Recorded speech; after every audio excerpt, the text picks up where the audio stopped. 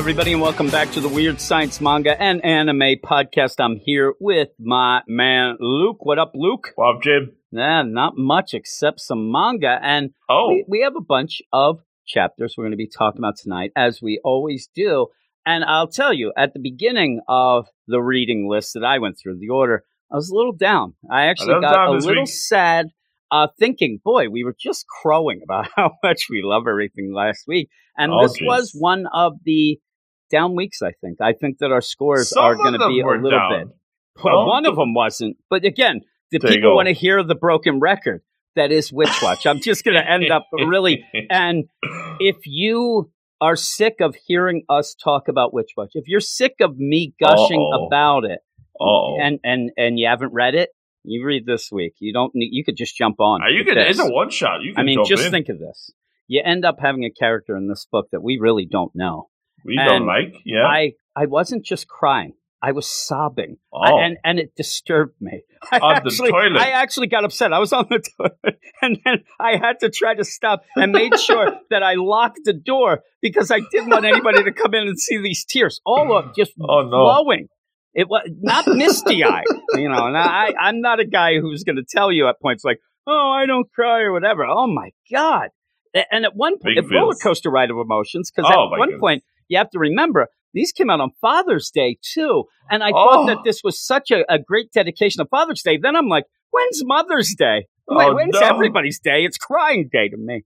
But yeah, we'll get to that in a little bit, and we have a bunch of other chapters and lightning rounds and things like that. But before we get into that, go over to Twitter and follow us at Weird Manga. You follow us, we'll follow you back 100%.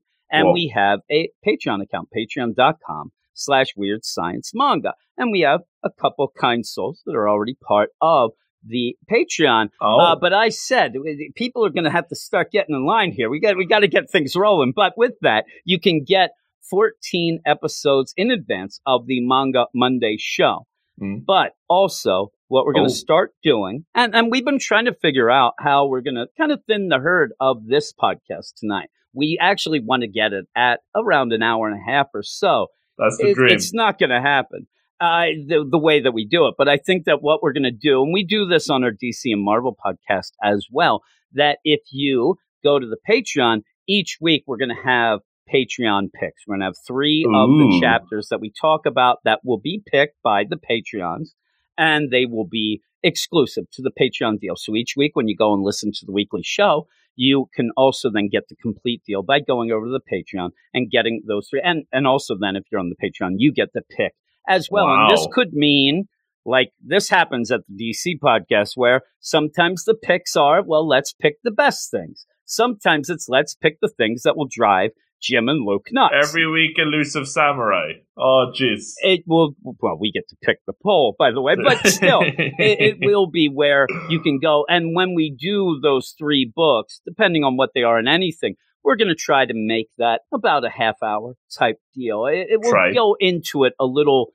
more depth in that, but you'll get the gist of this as we go. But yeah, it'll be something then that we can put on the Patreon for, the support and stuff like that. But that'll start next week. We'll explain it a little more as we go anyway. But yeah, we have a bunch of books this week, and we're going to start with a book that we haven't had for a couple weeks because we ended up having one of those 0.1 type chapters. It's Kaiju number 8. I say this, after that 2-week wait, this chapter certainly didn't really tickle our fancy. Yeah, the problem is, and it's Kaiju number 8, chapter 37. I believe that on the Jump app, you would not have a title, right? We've talked about this a bunch of times. This on the Manga Plus. Again, you can read all of these chapters that we're doing on either the Jump and some on the Manga Plus app legally. Right? Legit. Legally. We're not going to get any craziness here. On Front Street. Yes. It's the manifestation of unwilling destruction. Oh, my goodness. Oh, my. And you nailed it right in the head with a 2-week deal, because last week you ended up just having covers. I like the covers. I always look at them. I think they're cool. I also like them. Like, I'm a lazy guy. I'm like, all right, I'm done with that. Easy chapter. And the funny thing is, if we did last week talk about the covers, we might have had just as much to talk about. I'm going to probably give them a higher score. I like the pictures and nice and quick read, easy peasy.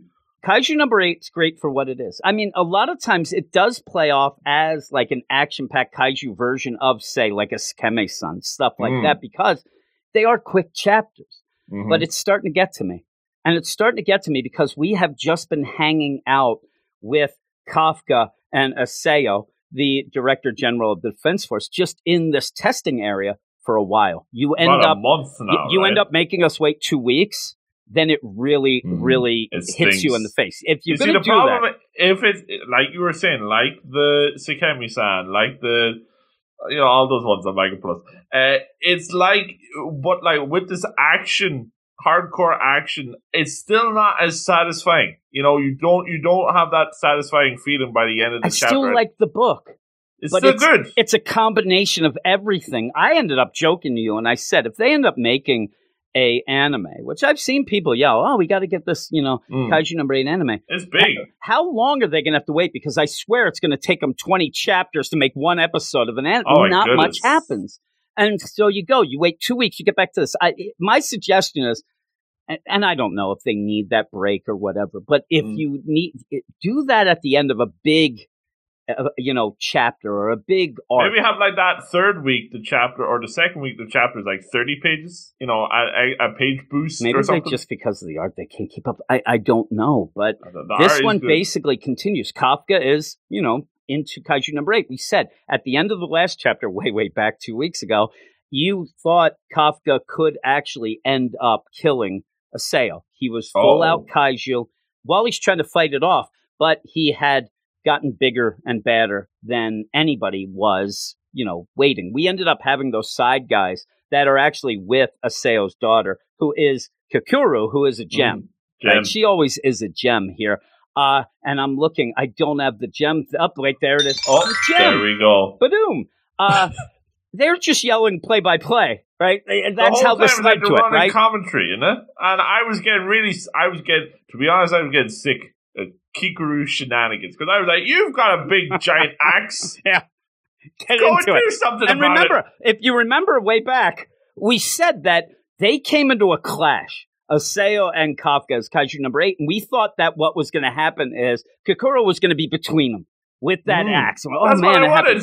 And so you go, and the only good play here is that as they keep fighting with, Kafka and Kaiju number 8 really overwhelming Aseo at this point, you do end up seeing still that Kakuru is still rooting and going for Kafka, not full out for her dad. She still thinks that Kafka can pull through. Now, Kafka, through this, seemingly is using the memories and the thoughts of everybody he loves to bring him out of the Kaiju deal. He thinks of Kakuru, thinks about what she said about him, even has a little thing where, he thinks of Mina, all this stuff going on. But we have waited and waited and waited for something to happen here. And then, I don't know, should we be happy that pretty much what we thought was going to happen did? But that it's kind of tropey with that. Also, I didn't really see him think of Ichikawa in this, his buddy that put it all on the line for him, right? Oh, he just thinks of Mina. I'll be waiting for you. The pretty lady. That's all he's thinking of. Jeez. And in this, you have a lot of almost of the kaiju of the mind, where you do have Kafka fighting from within. It gets a little sketchy. It gets a little it's not confusing because not much is happening. But I thought what's he doing? He's going after the mouth worms, and usually the art, and we can always say even if not a lot goes on, the art is always solid. But I think it dips a little here. It's kind of hard to follow. I mean, at one point it looks like he gets his legs chopped off, and he's all. But is that of the mind? Is it because that is kind of what he's thinking, and he's thinking of the idea of I got to maintain my humanity. We said all along, especially once we saw, I think it was last chapter, when Aseo, we realized when Kakuru doing the play-by-play, oh my God, my dad doesn't want to hurt Kafka. He's giving him the chance to prove this. But then you had, oh my God, but this is going to kill him. Oh my God. And at the end, that's what happens. I mean, we knew this would happen, where you end up surprises. Where Kaiju number 8 goes up to pretty much almost dead Aseo. I mean, he's in like a crater of nonsense, right? He's done. If this is Kaiju number 8, Aseo is R.I.P.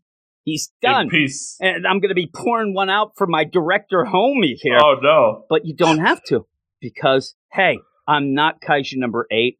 I'm Kafka Albino. And we knew this. I mean, it's satisfying enough because we were right. I mean, I always like being right. But after all this, to just get that, I need to get back to what we're going to do going forward. This has been a test. We've been spinning wheels. Yeah, we have been spinning wheels. I need to get back to Ichikawa and Mina and what they're going to do. Are all we going those to make other dudes we don't know? Yeah, because really, remember even the cleanup crew that Kafka was on at the beginning that seemed to they seem to be listening to the radio reports all the time in this, and but I need something. I need something more than just running commentary from people watching Aseo and Kafka go. Now we'll get it from here. But are we just going to meander about? Give us a plan. I have a feeling that this is the turning point with the general. Well, this better be, because otherwise we're spinning more wheels. But even did you notice? It's going to be a lightning round. That's what it's going to be. It's going to get demoted. It's teetering on that for me. Absolutely. I almost suggested it tonight. And I'm like, no. Knocking down. Yeah. It's a shame because I still like the art. But we're spinning wheels 100%. I have my score. What would you give it? You're going to give it a 7, aren't you? Guess what I'm going with. You can join me. You're going to go a little lower? Or you're going to go 6.5? 7? Yeah, but you see, usually, you know what? Yeah, because the art did take it. I'm with you, 6.5. I convinced myself saying it to you. Whoa. Because it is weird, right? But everybody loves it, so everybody's gonna throw shade. Here's the deal: now. Does this make sense? I think that action fans and kaiju monster fans, they like this like we like Sekime-san. Yeah. That they just it's quick. I'm not crazy about the Godzillas, so I don't really know what all that stuff I'm not real, big on the monsters. I don't really know. The real monster is who I look at in the mirror every morning. Oh my God. The inside? That's my son. I don't ever look in a mirror. That would make me sick. The monster's my son. No, but with that, I think that what you get, because these are usually 15-page. I think that what we say, again, what we say about Sekime-san, even to a point, high school family, I hate to throw it in. People might think we're crazy given this a 6. Yeah, that's what I'm saying. And that a 9. And that a 9. It's just what we like. It's what you want out of it, what you're there for. And I'm left a lot more satisfied out of that than out of this. You know what I mean? I'm with you. Well, you usually get something those are usually made to have that thing, that payoff each issue. It might be little, but it's a payoff. Yeah. This isn't as much of a payoff, or if it is a payoff, it's something that we've been waiting for so long that it's still unsatisfying. And you could go read these all free in the manga. There's not that much of a price of admission here. You can catch up to this real quick, and you could like it. I just think that people don't mind it as much because they don't have to invest too much into it. It's almost like getting a pizza from Little Caesars, right? You end up $5. Pieces. If the pizza's great, you're like, this is the best $5 pizza I ever got. If it stinks, you're like, well, it's Little Caesars. So I think that you go with a lot of these things. I can go with a 7. I'll go with a 7. I'm going 6.5. I because the art was a little down. Send hate mail nothing to Jim, happens.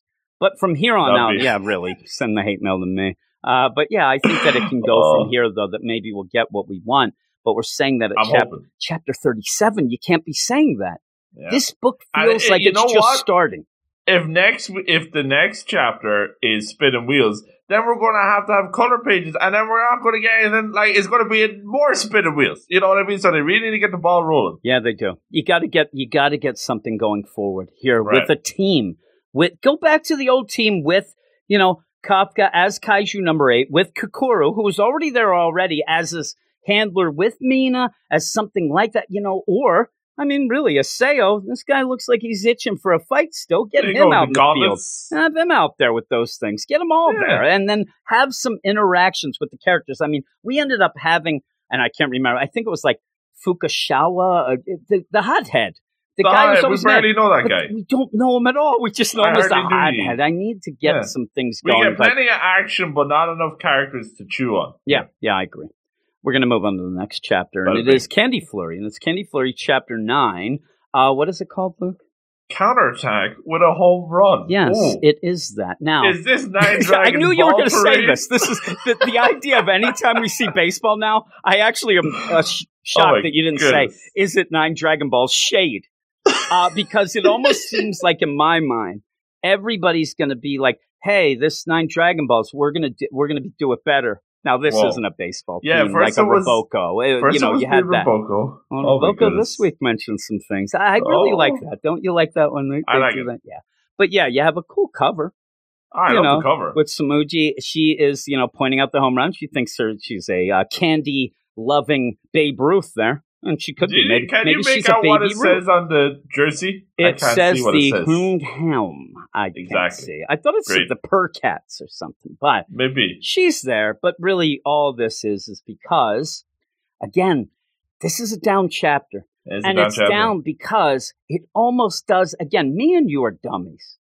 Why? We're such dumb. How can we weeks ago say, okay, what's going to happen is going to be the cameras are going to go out. She's going to end up. It all is a formula to get her to use the lollipops. Right. And this, I thought we were getting away from that. And we were going to have something different, especially with Amino and her out there. Now, I thought that was the whole point of doing this training. Yes. And especially with no Amino here. He's passed out, right? He ran off. Amino's not involved, but neither is Irie. Neither is Masaki. Nobody is. It's this new popcorn jerk and, Sumuji. And when you do this, it may be laugh at the beginning, but we spend almost the whole chapter throwing shade at this guy's look. I think with Sumugi, I think she works best when she has that other, when she has that E-Ray, when she has that, whatever the name of that dude is from the start, I forget his name.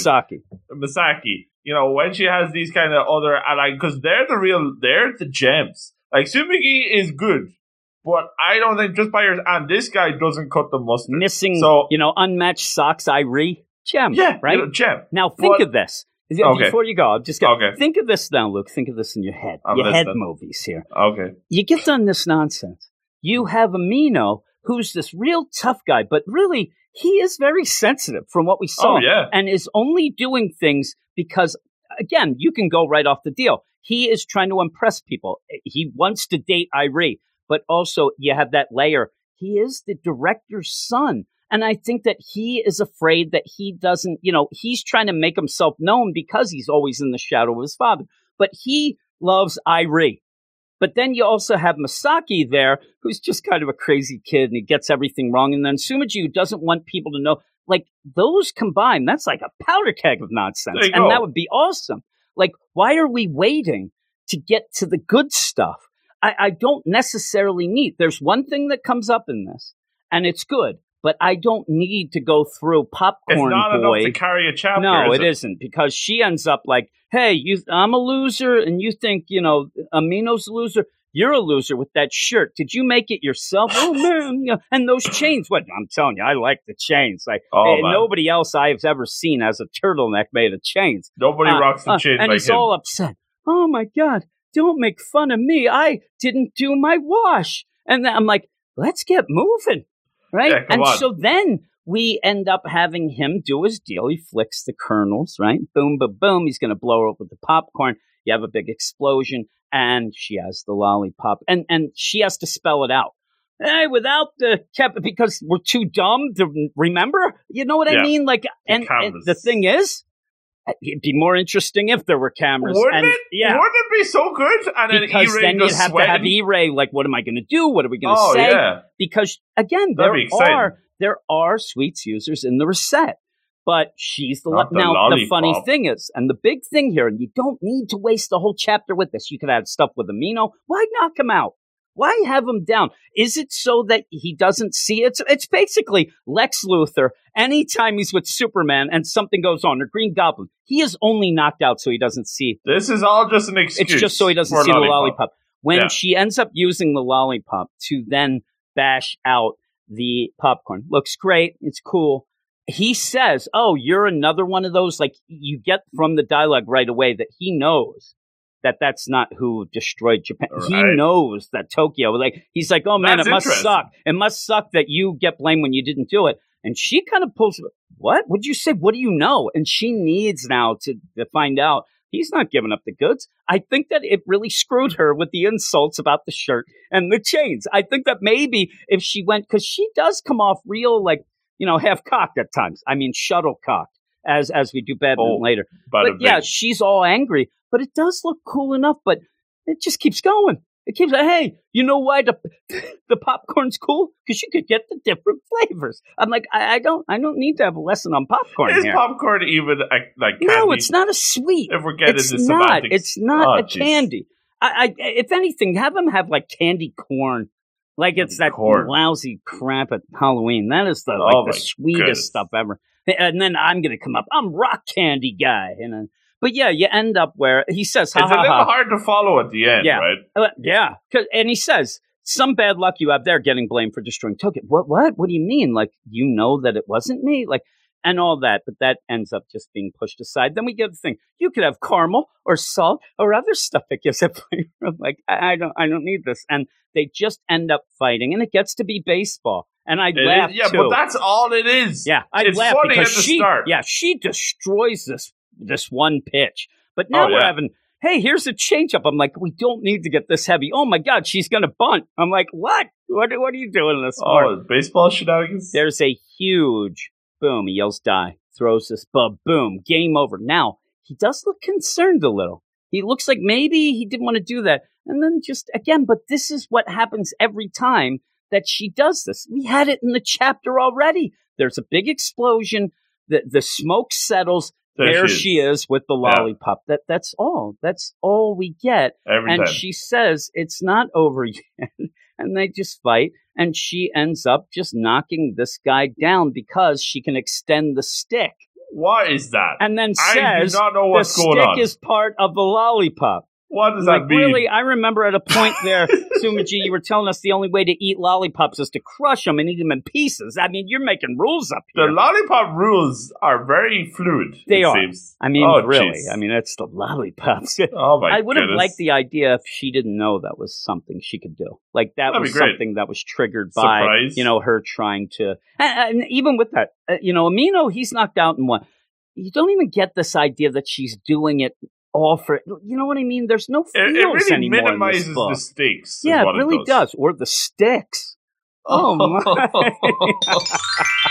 Yes. But yeah, and here's the only funny part of this. I mean, it doesn't affect that. But the stick is also part of the lollipop.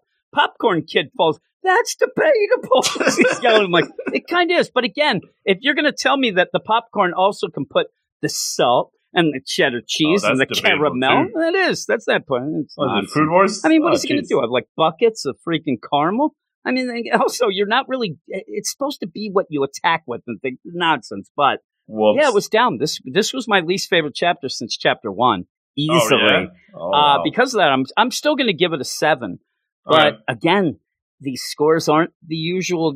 Our usual is an 8, and then we go, these are down, and I need, again, just like Kaiju number 8, I need the characters that you actually set up for me to like, not Popcorn Guy. You get that information, that's fine. Now he seems knocked out. Are they going to torture him for this or whatever? But the cool thing would be that Sumaji wants to know, how do you know I'm not the love? But the thing is, she can't let anybody else know she's a lollipop. Sweetsia, he knows. He's seen it. So I think she's going to have to let him go.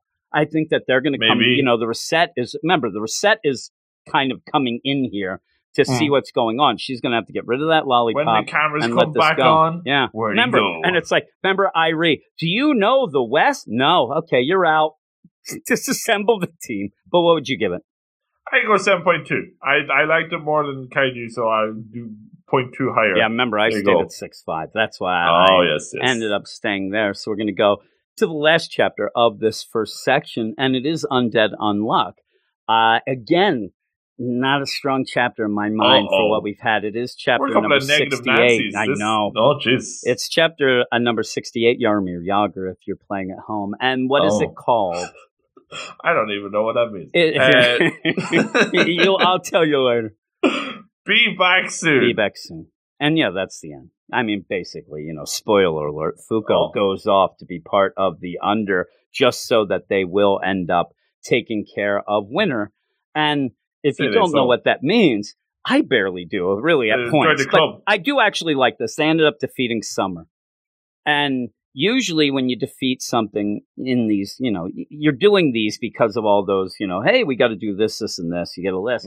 But and you get a reward. Yeah, you get a reward. And if you don't do it, you get a penalty, all of that things. And they're at the point where they can't afford any more penalties, things like that. So when you do get rid of summer, I do like the idea that then there's no summer. Okay, now it's winter, and now you have to fight winter. That does up the ante. And it's in a way where Apocalypse is there and he's just laughing it up. Like he has set this up, he thinks. He's just annoyed. He just yells in that lantern, hey, look at me. But yeah, with that, though, you have our team. We said we wanted the team to stay together. This chapter, they're just standing around. Nobody in this chapter. Heads. Yeah, nobody in this chapter, I think, has their moment. Like things that we've had going into this. A lot of it has been Shen and Moy coming into this, chapter in this arc. You could switch the dialogue bubbles because it's all so much exposition. That's what it is. You get none of that individual character shining through. Yeah, and while this is going on, you're back to hearing from Juez, is how I always pronounce it different every time. But I forgot that she lost her arm. And there's some parts in this, like you said, that you don't even have to know who's talking. It's exposition. But then at one point, you end up having a guy, Tila, come in. And it's Billy from Under, and was with them before. His side guy, he's headphones kid.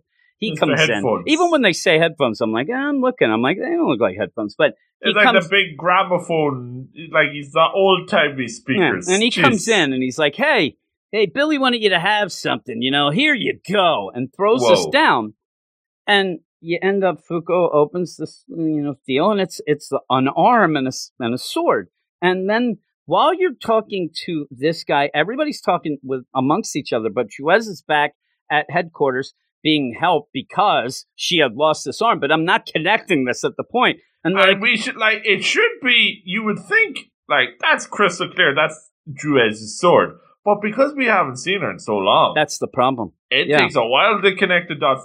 We are a couple of dummies. We'll admit that. But it takes a while to connect the dots. And I was even going, whose arm is that? For at least 10 minutes. I kept going back because because then they're like, hey, what's going on? Well, we should talk to Billy, and you still trust Billy after he cut. And then I'm like, is that this side guy, this Tila guy who just shows up? Is that who they're talking? Because he's got the arm. Well, he's got the arm with the sword under his arm. And then he's like, hey, here's a little deal. I'm Billy's aide. Take this. And you do have it. He says, take it. And if you look at that, there's a whiff and what it's like a cross. I thought that was his arm being taken off. I'm like, I don't know what's going on. What did he do? I thought it was like one of those, he's such into Billy and the under that he actually, the only way you could, I made up think, the only way the sword can go is it will never so you have to cut your arm off. Then I realized I'm a dummy. It's Juez, and we had that fight.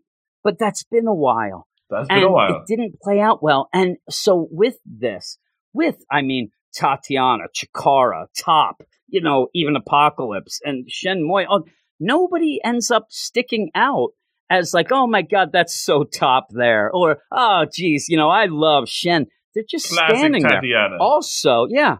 Also, and we haven't seen them in a while up until the last couple of chapters. What has Andy done in the last 5 chapters? I mean, nothing. He's done nothing. He stands around. And it's been the Shen show. Yeah, you can't, and I love Shen, and I love Moy, and I love them all. But you can't just have Andy and Fuko just standing around. We did get an arc spotlighting them, but to be fair, they are our main characters. They're the main characters. That's what I'm saying. I always assume that they have to do something. Plus, I mean, just the progression of this book from the beginning. You start out with very sexy talk from Andy. Then he's, now he's loyal, whatever. And now he just kind of seems to be walking around. And by the end of this, because really all this ends up being is it's now winter. There's no summer. They defeated summer, but they have to go defeat winter. Do we wait? Do we try to go right now? They're tired, but maybe if we can get Billy and the under, including Rip, our guy who we love, maybe if they could help us, maybe somehow, and you end up having Steela come and say, hey, I'm Billy's aide. We're going to take care of winter. We're going to do it on our own time. And they're like, no, we need this now. They need to get this done. They need to do it in their, time frame that they have to. Mm-hmm. Is there any way we can convince you to go quicker? Well, I don't know. Maybe with Apocalypse, they're trying to barter back and forth and trying to figure out what they can do. Most of the team doesn't want to do anything for Billy and Under. No, it's where Fuko, it's mentioned earlier, but she then says, what if I go? What happens if I go? Basically just, I'll join you to take down Winter. Well, if you do it quick, and then we'll be fine. She's thinking she's just going to come back. That's where you get, see you soon. She's going to go off. But even then, Andy just looks like I'm waiting for at least him to say, this only happens if I come with you. I will join you too. For a group that was supposed to be family, like there is no pushback at all from any of them. They're like, except no, Juez don't go. Just yelling, she can't go. No, you're pivotal for the loop. Yeah, no. Innocent lives, because they end up saying even to this Teela, like, hey, if we don't defeat Winter, and that's kind of the push. If we don't defeat Winter now, Winter is going to just kill a lot of innocent people. Winter is coming. The thing about Under, really, with glassy eyes, right? You end up where sexy. You end up where Under, and Teela spells it out. Listen, the people who will die will be the people who, don't have the this will expose all the uns, and we can grab them. And they want the negators. Yeah, and with the divisibles, I actually like when if they die, that makes their job easier. So they don't care. They'll let people die. And you do have Fuko like, I won't allow that. I'll join you. We'll do this. Everybody has their way of in or whatever. Mm. And she leaves. She's like, okay, she takes off what we assume is her emblem, but also a communication device, hands it to Andy and says, okay, I'm going to go. And she's leaving. And it's like Mean Joe Green. Hey, Fuko, don't die on me. Like, that's not enough for me. That's not enough for me right now. I even want an idea here where, obviously, if she kisses him goodbye, bad things will happen. I mean, she has the unluck. Yeah, but that would still be... I think that'd be nice. That's what I want. I want him to actually go up to her and plant such a kiss on her, knowing, and she'll be like, oh my God, that will make you get the unluck. And he said, here's me with my script. No, you leaving is enough unluck already. Ooh. And then she leaves, and I'm like, I'm crying. And then a tree falls on top of him. And then his head gets cut off. And then she kicks it like a soccer ball. Down the street with you. At least that would have more emotion. Where's the feel moment, right? Where's the feels? Like, just imagine. Here, I'm going to change it now. Okay. Hey, I would love to give you a kiss, but, that would give you unluck. And he's like, I think I already got it. Because she's leaving. Right? And then a tree falls on. Then he dies. But he can't die. This book works the best when, we were even saying, we don't know what's going on with arms and swords out of nowhere. But this book works best when it's characters. And breaking up the team here and having almost no one. That's the real kicker. I don't mind Fuko going off and becoming buddies with Billy and Rip. I think that could be cool. That has promise. But just having no reaction from Top or Tatiana. We know Tatiana and Fuko are best buddies. So, no reaction here in, what... She's going with the enemy. So this is bad news. I know it's only for a short time, but this is bad news. And she says, be back soon. But know that Billy and there's going to be problems. They're not planning on her going back soon, right? So, at least say goodbye. Have a single tear going down the cheek. Yeah, really. And even with that, I do like, one thing with Andy where they're like, oh my God, the whole world will be engulfed in snow and ice and everybody will die but me. He can't die. He's just going to be there by himself. But yeah, the only person who has a reaction is Juez, but that's because this messes up the stats for their team. It's not real personal for her. I thought that this was down. I thought that you could have had some real feels where we just had a lot of feels. Like, this book can give you feels. It could have been a knockout chapter if it went for the feels route, but it went for the exposition. And Andy separating feels so weird. So why not use that? Why not use that idea that is wacky? But yeah, I'm going to go 7 out of 10. I might even be able to go 6.5. I was really upset about what this ended up not doing for, just standing around and whatnot, and then just have no feels by the end. I'm just going to stay with the 7. What would you give it? I go 7.5. I like the more than Candy Mr. Positive. Yeah. Oh, jeez. I like it. I think it's very much like like you said, like a Candy Flurry. Right. Just kind of. I like it. I'll give it the boost because I think it has that potential. And it depends on how it delivers, We'll have to see that. But that's the end of the first section. Way longer than I thought it would be. Oh, my goodness. Isn't that a shocker? But we're going to go off now to my lightning round. All right, everybody. It's time for my lightning round. And I think my lightning round will be a lot more lightning-y than a Luke Hollywood that he thinks the lightning round means you go 20 minutes. I don't know. We're going to have to probably school him on that. But I'm going to start with Mashal, Magic and Muscles, Chapter 67. And we get color pages here. Pretty cool, right? And the chapter is called Mash Burn Dead and the Four Diamond Rings. And the Four Diamond Rings are what Selwar is attacking him with. He ends up at the beginning summoning the god of iron, Hephaestus, and he's going to town. He also ends up pretty much going all Emma Frost and makes his whole body turn into diamonds so that Mash can't just rock'em sock'em robots right across his face. So you have all these things going on. In the meantime, you have the black diamond above the stadium ready to just shatter off and kill everybody there, destroy the school with all the shards. So this is something that Mash is going to have to stop. But also a thing where, in my mind, why this book is so funny is the inappropriate, and I'm not saying inappropriate like dirty or anything. I'm saying that Mash is always a step behind. So when things are supposed to be, oh my God, Mash, what are you going to do? You should be real scared or whatever. He's inappropriate in the way where he's like, says something weird. He doesn't understand the whole deal. And where I liken it to is the idea when you hear of somebody getting in a crash of some sort and that, because they were asleep. Or even, in an awful day, because they were drunk, they ended up not tensing up.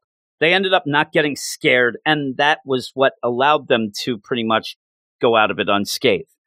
So Mash, in my mind, in this, when he fights these things, he never tenses up because he doesn't quite understand the stakes, especially when it's against him. And really, Mash is a guy who an enemy is just a friend you haven't talked to yet or pretty much fought yet, because he always ends up showing like this heart of gold that ends up winning over whoever he's fighting and they become friends. It's very odd, but that doesn't seem to be able to happen with Selwar. And so in this, what really gets his goat, and I mean Mash, is the idea that Selwar keeps threatening him by threatening the school and his friends. Hey, I'm going to take you down. I'm going to destroy the school. Hey, I'm going to take you down. And all your friends are going to die when the black diamond ends up shattering. And that's something that Mash doesn't play with. He doesn't play that.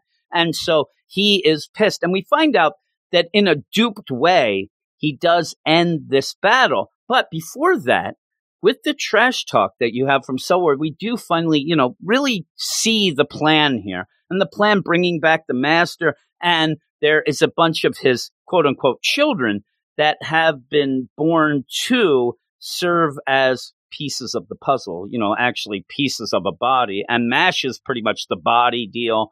And you have Selwar, and it's one of those things that it never works out the way that they claim, like, you should be proud that you're going to be killed then and you'll become the body of the master. I'm like, I don't know if I'd be proud of that. I kind of like living. But again, that doesn't really register, I think, as much with Mash as the idea of destroying the school and killing his friends and everybody in the school. And so he does end up being able to dupe Selwar, who thinks that he's winning. He thinks that he has either killed Mash or is, basically waiting for him to bleed out and die. Because what ended up happening is as he attacked, Mash ran away, came back, went and snuck behind Selwar and then started choking him out.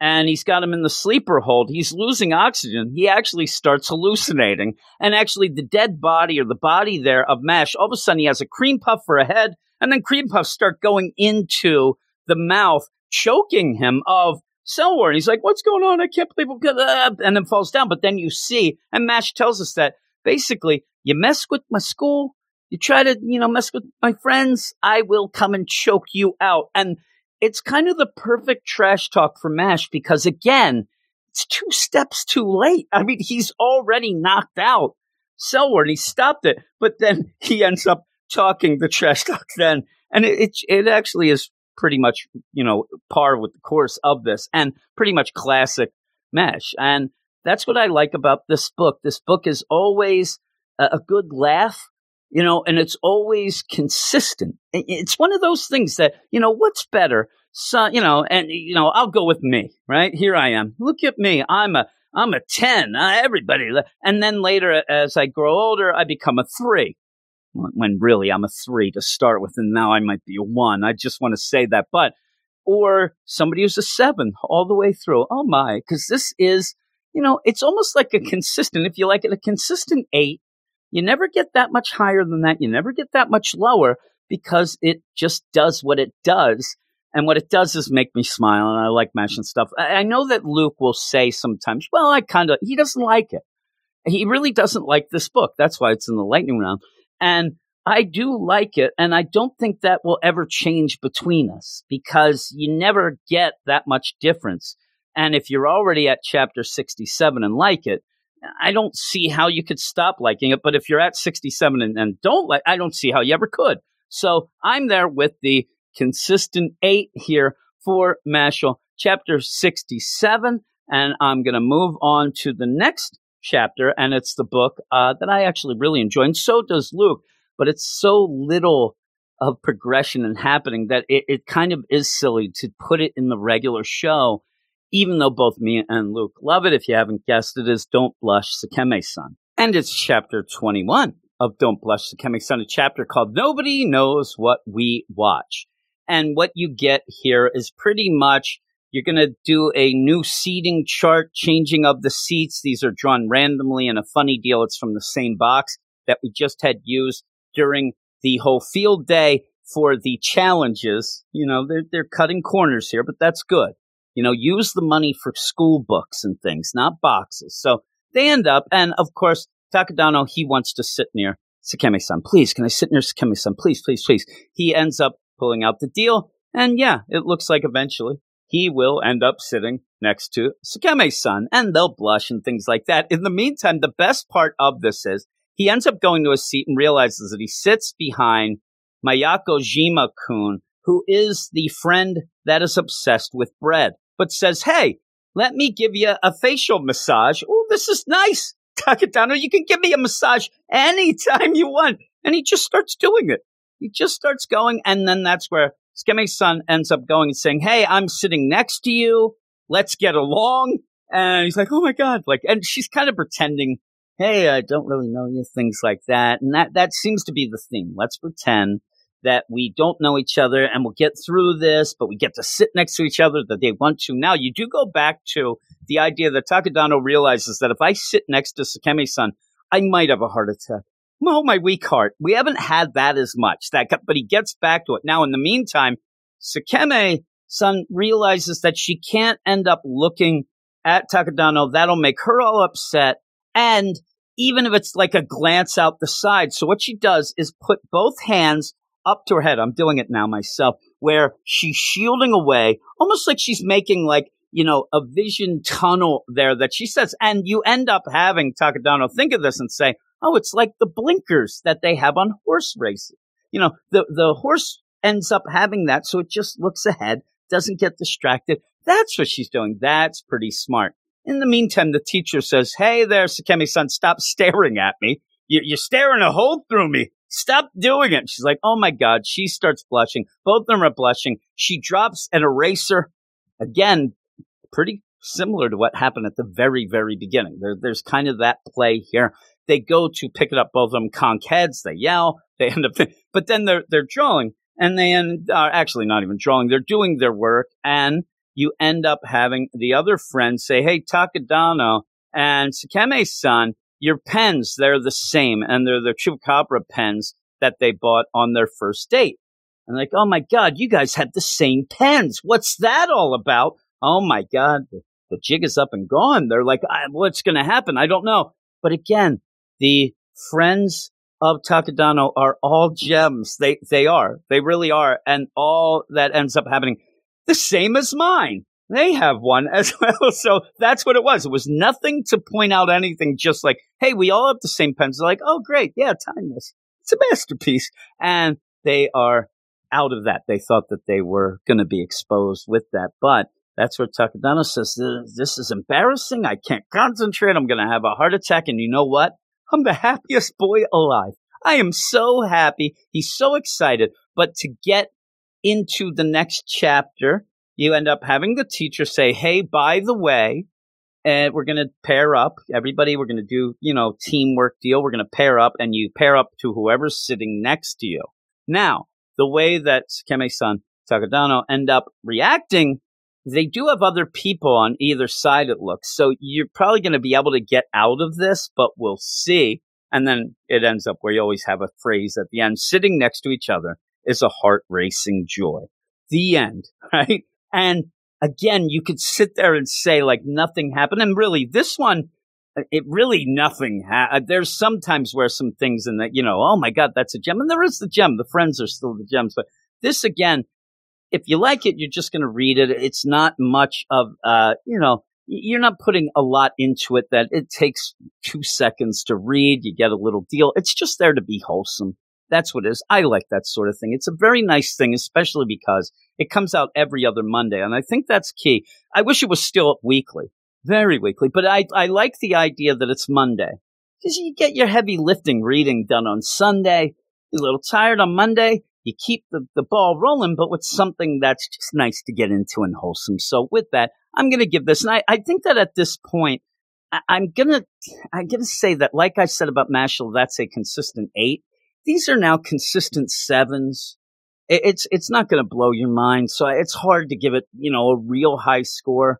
But it's a very wholesome, consistent, and smile-worthy 7. Then I think everybody should give it a try. I really do. It's just a nice palate cleanser on a Monday, actually. And so I'm going to give it a 7. But that's it. That's my lightning round. I hope that everybody enjoyed that. I hope that, I'm sure that Luke's, he has a lot of heavy hitters. And plus, no. I always have problems with the lightning rounds when I go to do them. I can't shut up any other time. And then when I have to talk with myself, I don't know. Maybe I'm trying to interrupt my own self. And it throws me off, right? I don't know. I don't know what the formula is, but I just always end up having to record this section so many more times than what you would ever imagine. But with that, we're going to go back to the podcast. All right. We are back. We're back for the regular deal, the middle section of books. We have 3 books here, and we're going to start right away with Sakamoto Days, and it is chapter 28. What is it called? Top Notch. Top Gun, right? Oh, Top Notch. Oh, whoopsie. I wish it was Top Gun, and we'd have some volleyball. But yeah, here's the thing. When I read it, I'm a little down on this than you are, but this is the thing. So. You are the Hazuki fanboy of fanboys here. So he's there, but it is a lot of action. I mean, it's over the top action the whole time. And you do get the cool combo of Shin using his mind reading abilities. And they do it so that they can figure out how to expose Invisible Bastard. Also, you get almost like the movie Wanted. You end up where Hazuki doesn't bend the bullets. He gets the ricochets. Oh, my goodness. Which is cool. I mean, it really is cool. At points, you end up having Invisible Bastard, who he is a bastard. Me and you hate him. Oh, geez. Right? I can't stand this guy. Where he, is just sitting there. He gets kind of shot, grazed with a ricochet. He knows what's up, but that kind of gets him, hey, I got to start doing some things like, get in. And you do have a funny comment because Hazuki, he ends up being one of the funniest things, just the concept that he is a sniper. You're supposed to hide, Hazuki. He don't like hiding. He likes to be out front. He likes it. And they even say, who's, does this? And it's almost like somebody as good as me.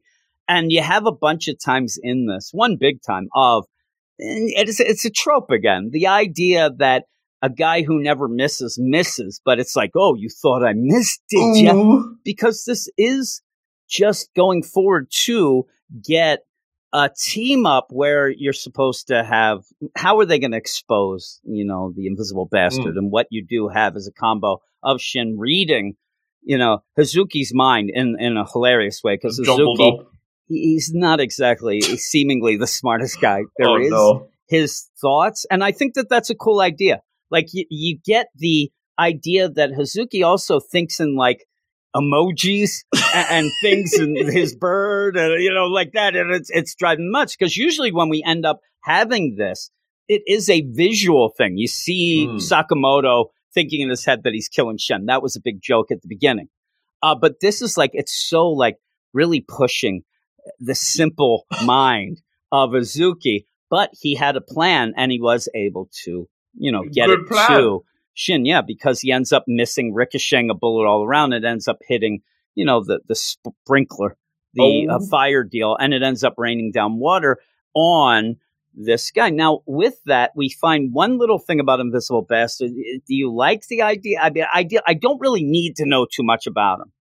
But we find out he's not like a meta. It's his coat, and he has tech. He's got the magic that makes coat. him invisible, and he's able to get like a pipe and make that invisible as well. That kind of threw me off a little bit. It threw me off until they explained it. Yeah. What I love, though, is that Hazuki's so good that an Invisible Bastard, he's going to kill him. I mean, he's already pretty much, on my mind, almost dead anyway. And he goes, and as Hazuki has the gun, he jams his foot on the gun to take it down, and Hazuki fires, but this is part of his deal. It ends up ricocheting, getting and pretty much taking the arm off of Invisible. And what reaction is that from him? Like he said, he's not meta. He's like, oh man, you got my arm there. I mean, this arm is just completely taken off so that then you can get this one last bullet and get the shot that does end up exposing Invisible Bastard because the water's going down and stripping off, and then you have Shin just go to town and is beating the crap out of him. But by the end, I mean, I'm telling you, by the end of all this going down, I'm worried that, your guy, Hazuki, is dead. He gets up and he's running away, but I don't know. He seems hurt. But that seemed like a pretty, he got sliced and diced, Yeah. I like when he goes, hey, good you got the plan. He's like, really? It was real hard. That was a lot of nonsense. You see the plan. It's like somebody drawing stick figures on it. It's like we drew it. Jeez. Yeah, really. Well, I'm not that good. Oh, seriously. boy. It'd be even worse. Oh, but yeah, then you go to the Sakamoto, where it's classic Sakamoto. He's being threatened. It looks like, they're going to say, hey, this Kashima, the bad guy, Mr. Barbed Wire. Oh, and, no. I'm going to take care of you. We're going to blow this lab to Kingdom Come. And the big thing is, I have it set to explode because of the evidence. X doesn't want this evidence around, whatnot. But in the meantime, your friends are all going to die. And you are. And he doesn't seem to care if he dies. I mean, if you had a gun coming out of your mouth, you probably wouldn't either. But I like it's classic Sakamoto. 20 minutes? That'll give me plenty of time. He's cracking his knuckles. Ooh. I mean, he's like the guy who's like, hey, this isn't a fair fight. There's 10 of us and one of you. He's like, yeah, you better get 10 more guys. Like, that's his whole deal. Crispy. And yeah, it looks like, we're going to get some kick-ass stuff. It's very quick. It's a real long fight. I want to get to Lou. And yeah, we were missing Lou. That's it. And that nice, reunion. And we thought we were going to get that because that was the whole plan. It's almost been too long, right? It's been too long. It's been too long. It really has. I don't mind what we got here. I think it's cool. But, and some of the things that we thought didn't come to play, but they kind of did in a different way. We thought we were going to go through level, end up fighting random deals. I don't know that I'd rather fight random deals than have Invisible Bastard for 2 chapters. And my big thing here is that cracking the knuckles, Sakamoto, we might just get another chapter of just I hope fights. It's not the whole... Yeah.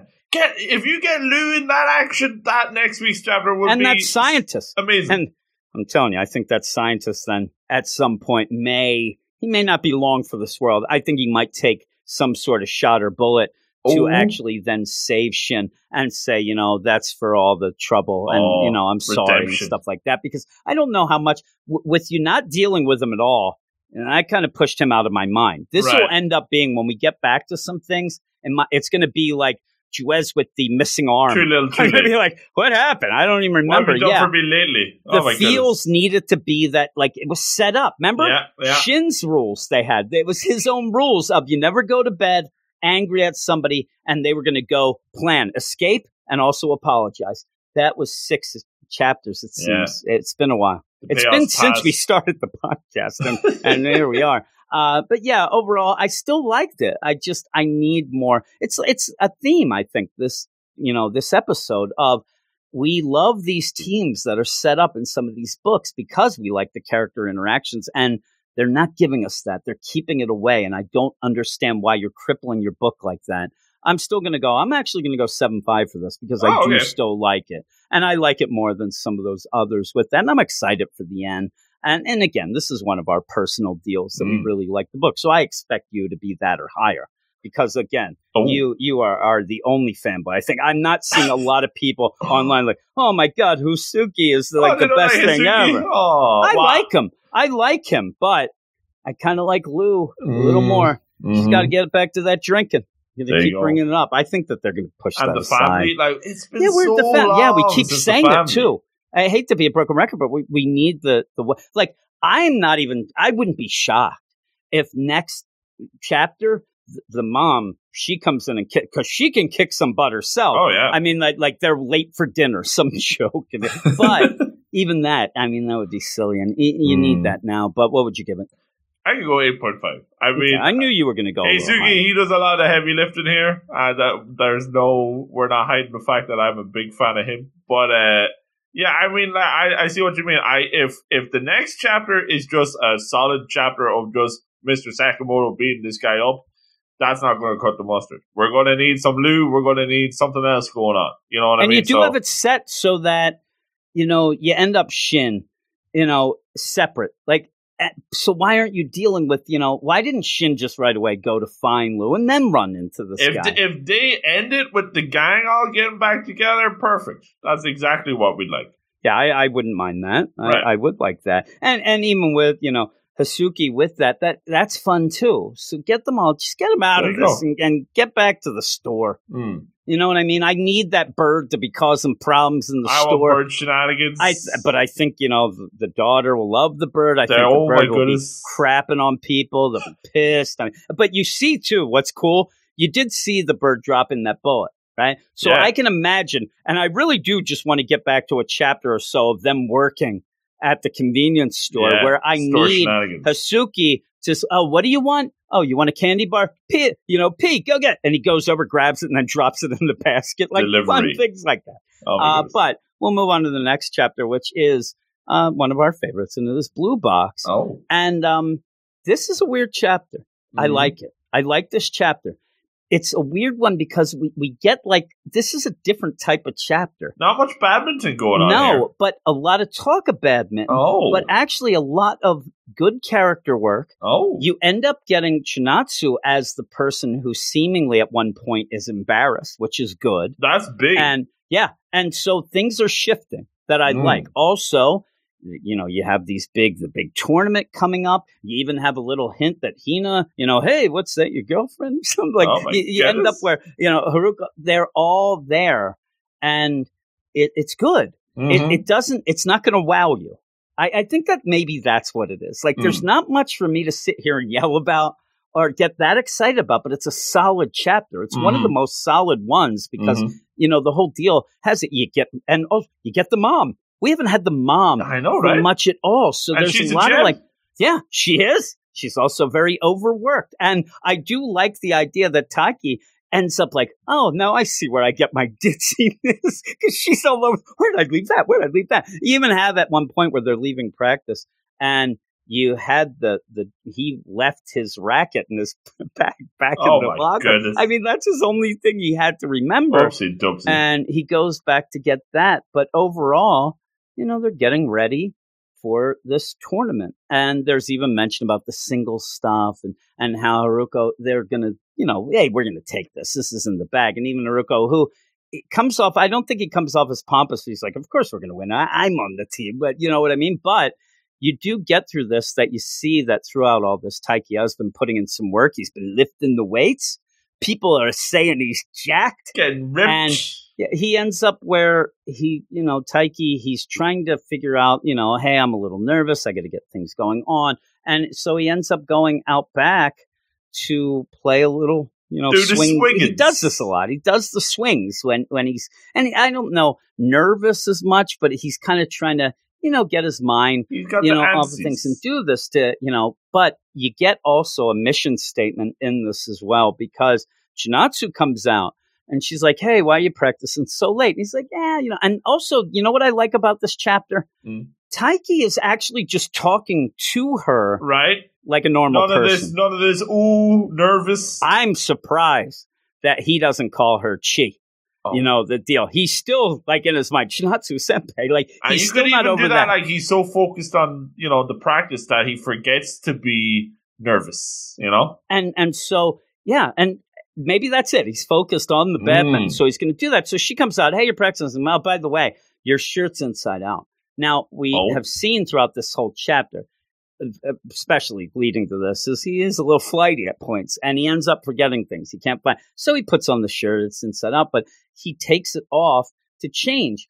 That is something that he never would have done before this. I mean, the idea that he even says Chinatsu, she ended up changing in front of him, but in that, that way where the girls do, where you keep the one shirt on, take the other. But he thought, oh my God, she's doing that thinking of me as like a brother or, not even a guy, whatever. And it kind of threw him. He could hear the sounds. She's getting the surprise looking. I'm surprised there's no sparkles. I'm telling you. And she is like, you got a six pack. I mean, that is a pretty bold thing to say. Jeez Louise. Like, oh my God. Yeah. And he's like, oh my God. And he gets all nervous. Like, he even goes like, oh my God, I'm sorry. Like, he was not thinking. He wasn't thinking. And I think he's also getting comfortable around her, but with the whole badminton, that helps out. And he thinks like, oh my, why is she freaking out about this and all that? And she's like, oh, you have a six pack. He's like, yeah, what are you talking about? And she said, Hairu said you've been getting jacked. So this is something because he is putting in the weight stuff too. And he's like, oh, well, that'll help me with my badminton. That'll be this. And he's really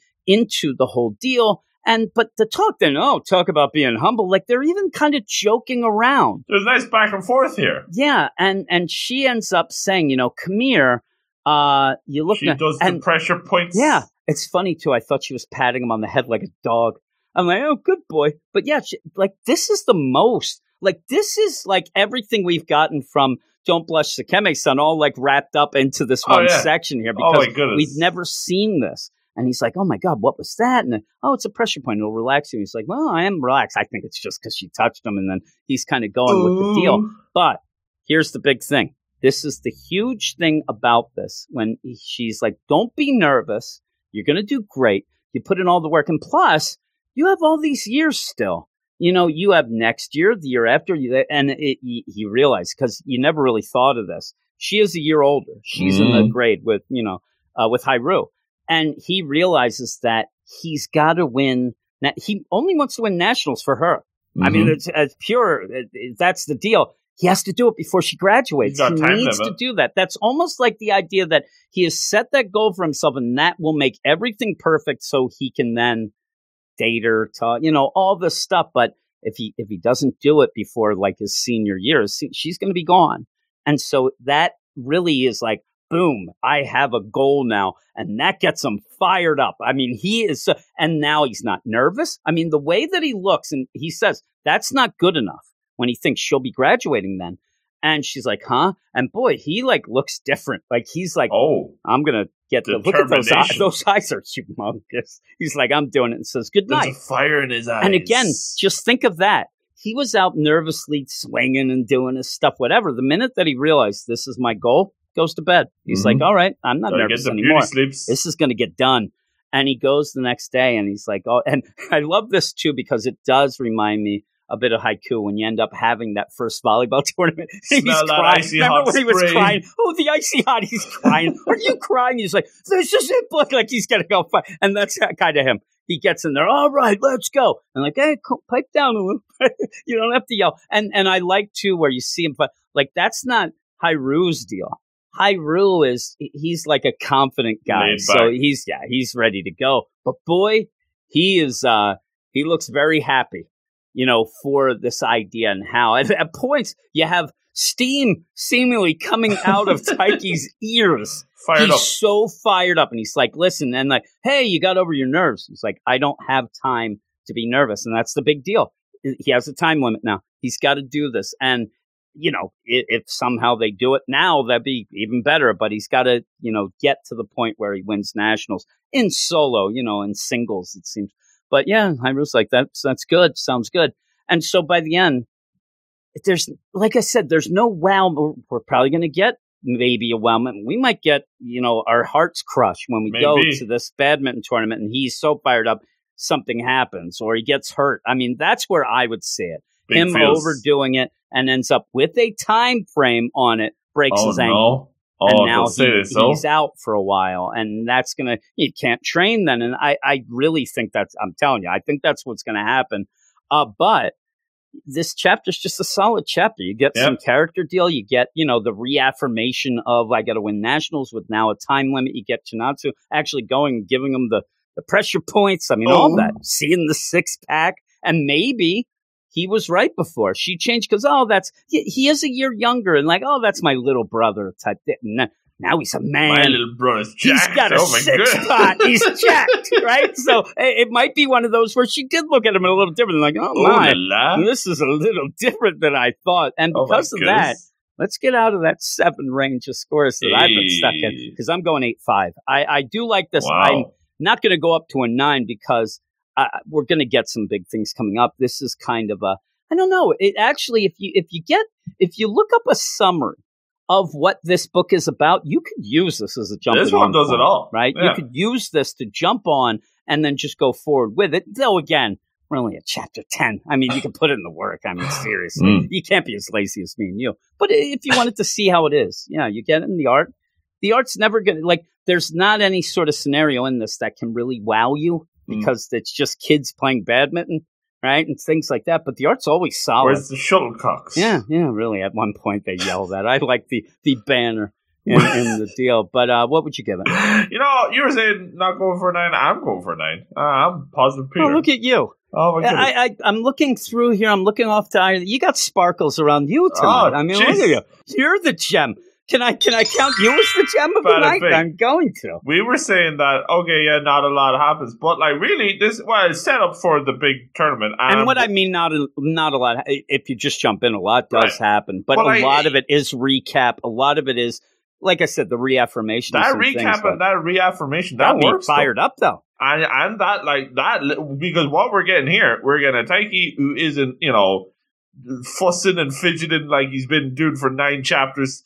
And we get a Chinatsu who's finally not just deer in the headlights. We do get a bit of deer in the headlights at the end. It's funny. Taiki actually looks at points like the deer in the headlights. It's the way around. Right? It's going. It is. It's Freaky Friday. It's like opposites attract here. Oh, my goodness. Paula Abdul. I don't know. Do you think really? Where's MC Scat Cat? You end up where should I go to a 9? Because I'm going to say something. Good. I'm going to say something now. You are the judge. You judge if this gets me to a 9. I want to see the badminton. I want to see badminton coming up because that's what it's going to be. I'm worried that the next week is going to be Badminton City. But I don't mind because you have set that up. He's going to get injured. I'm telling you. I stayed away from saying that he's going to tear an ACL because then he's out a year. And that really. But what is the book going to do if he's not playing? It has to, but I think he's going to get hurt. I'm taking your word that he's going to get injured now. I'm expecting this. I really worry because of that idea that he's so fast and he's going to be jumping around. He's going to be like he's Boris Becker out there, right? You love Boris Becker, right? I don't know who he is. Boris Becker. He was one of my favorite tennis players. But yeah, I worry for him. But I actually like the idea completely.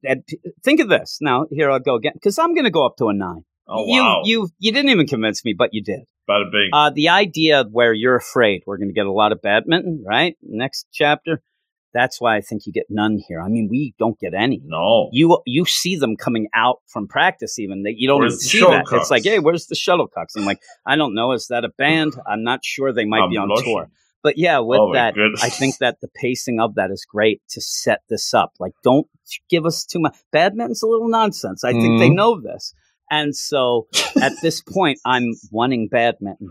And I never thought I'd hear you say that. Never would I say that. Oh, my goodness. It embarrasses me. I'm crying again. Now I'm sobbing here because that is complete nonsense. No. I think me saying that I want badminton might make me the gem of the week. Wow. I'm not sure, but we're going to go to the next book, which, again, this is where you have these things going on. This happens when you review anything. And we said it earlier, where the idea of Kaiju number 8 versus Sakeme-san or High School Family.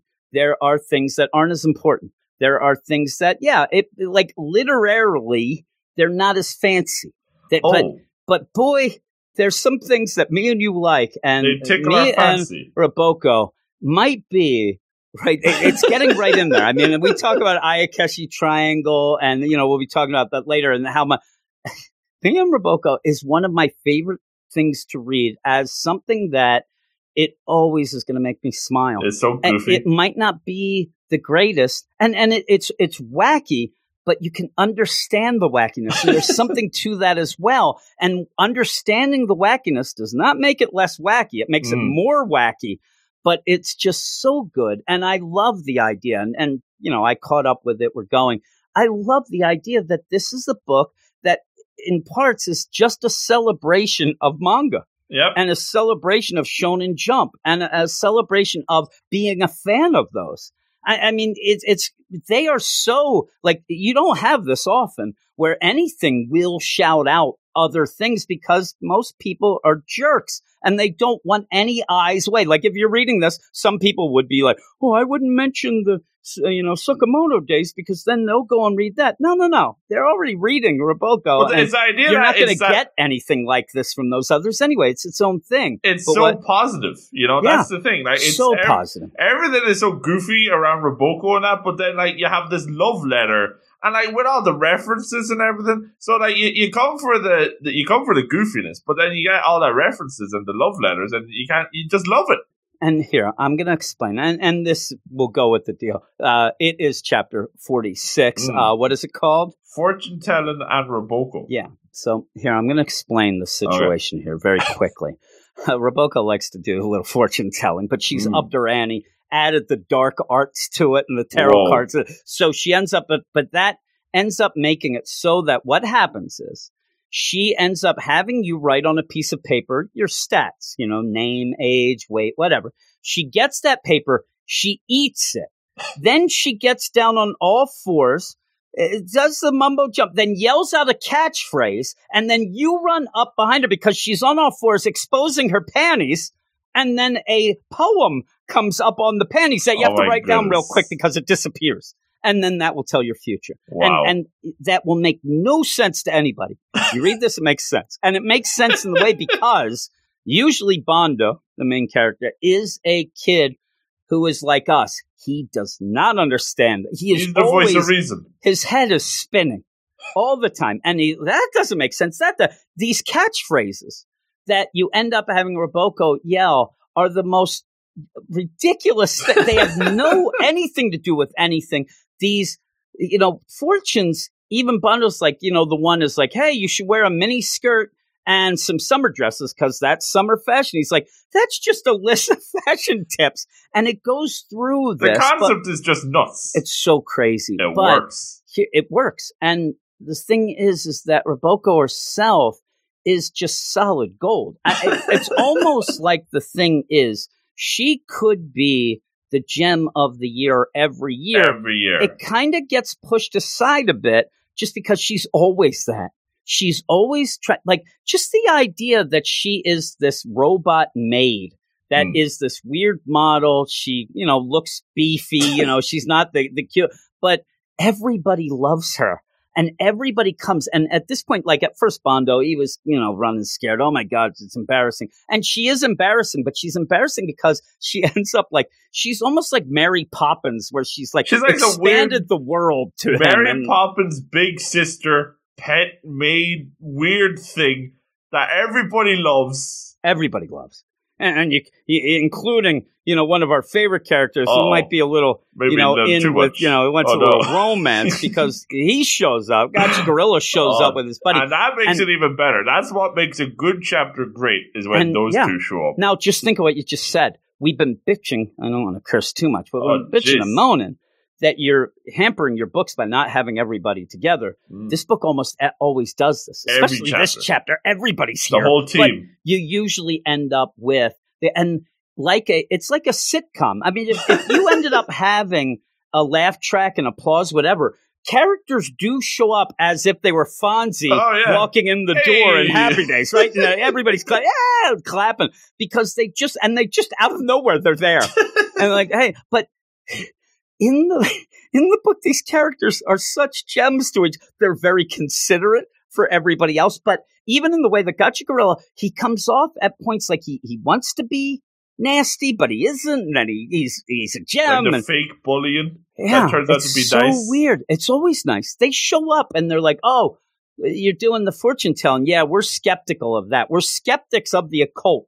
And basically they're there thinking that everybody who gets together always needs those people there who are like, I don't believe this, whatever. They tell, oh man, nobody likes a skeptic. Why don't you go home? They get so upset.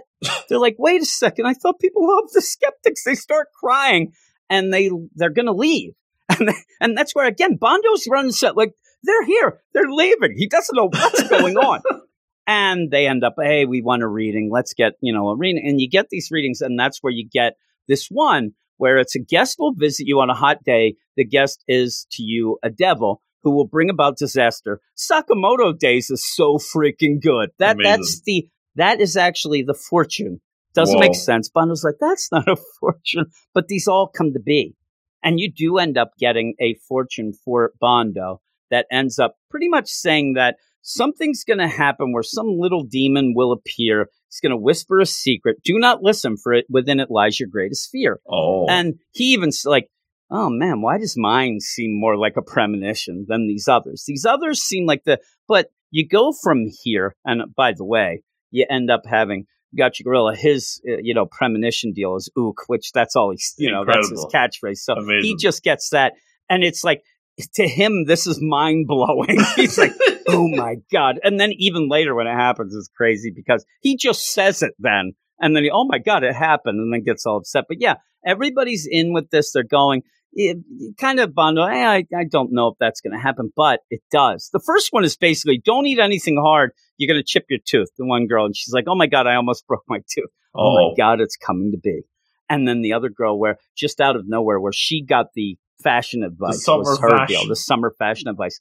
Out of nowhere, lunchtime. Hey, who got any fashion advice? And she just says it. Like, oh my God, it's happening. So this all goes, and then including Gotcha Gorilla go ook, and then he's like, oh my God, it came true. Starts crying, and then says like, oh my God, it's that last stanza that got me. It's just one word. Even Bondo goes, what, the K? So all this is wacky. But again, with the love of manga and stuff, you have a kid come out. Now, there's no spoiler that we're going to get. They're very particular to not actually give us a spoiler because he says something, but it's redacted kind of. But this kid comes out who has a shirt that says Brat. And it's like, oh my God, I can't believe it. I can't believe it in this week's One Piece. Now, with that, they actually mentioned that something's up with Bondo. Why are you so worried? You haven't read your manga. You haven't read the Jump this week. The Jump. This kid comes out. Oh my God, I can't believe it. I can't believe they died. And, they got blanked. Oh no. And like, oh my God, I can't believe it. I can't believe it. Oh, well, and that's where Bondo's like, I can't believe it. That's what it was. I got my One Piece spoiled. That's all it was. It's just back to being a fan of manga and all that stuff. And, Gotcha, he's laughing.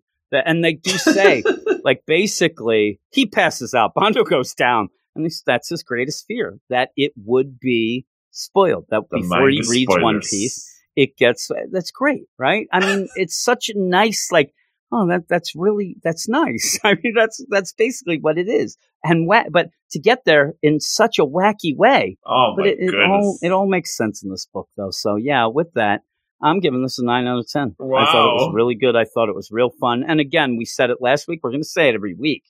Whether or not you would know the characters as much or whatnot, doesn't matter, really. You can jump into this. You can jump into this as a one-shot, or you can jump into this going forward. I do think that if you read this chapter, I think that you would want to go and catch up with some of them. I mean, whether or not, it's so weird. You could almost read it in reverse order and just have fun, because most of the stuff, one-shot silliness, basically, like, it reminds me of like a cartoon. Where each week you just show up for something different. Some is better than others, but they're usually, you always like crack a smile at least once, right?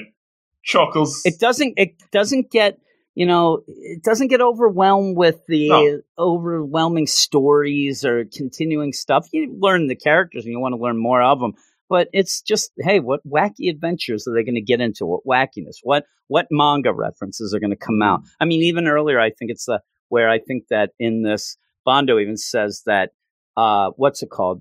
Roboko can make friends like Luffy. Stuff like Luffy, and that, because the One Piece is one, but you also get Sakamoto Days mentioned. It's really cool. We even said we want a Sakamoto Days, like one of the issues where I could just see, Roboko come out dressed as Sakamoto, and then for some also reason think that she could read minds, but goodness. Then end up having Shin show up and read them. It'd be hilarious. It'd be really good. But yeah, it's what it is. What would you give it? It's crazy to give something like this, but I could go 9 out of 10 for this as well. Yeah, it's so good. It's so good.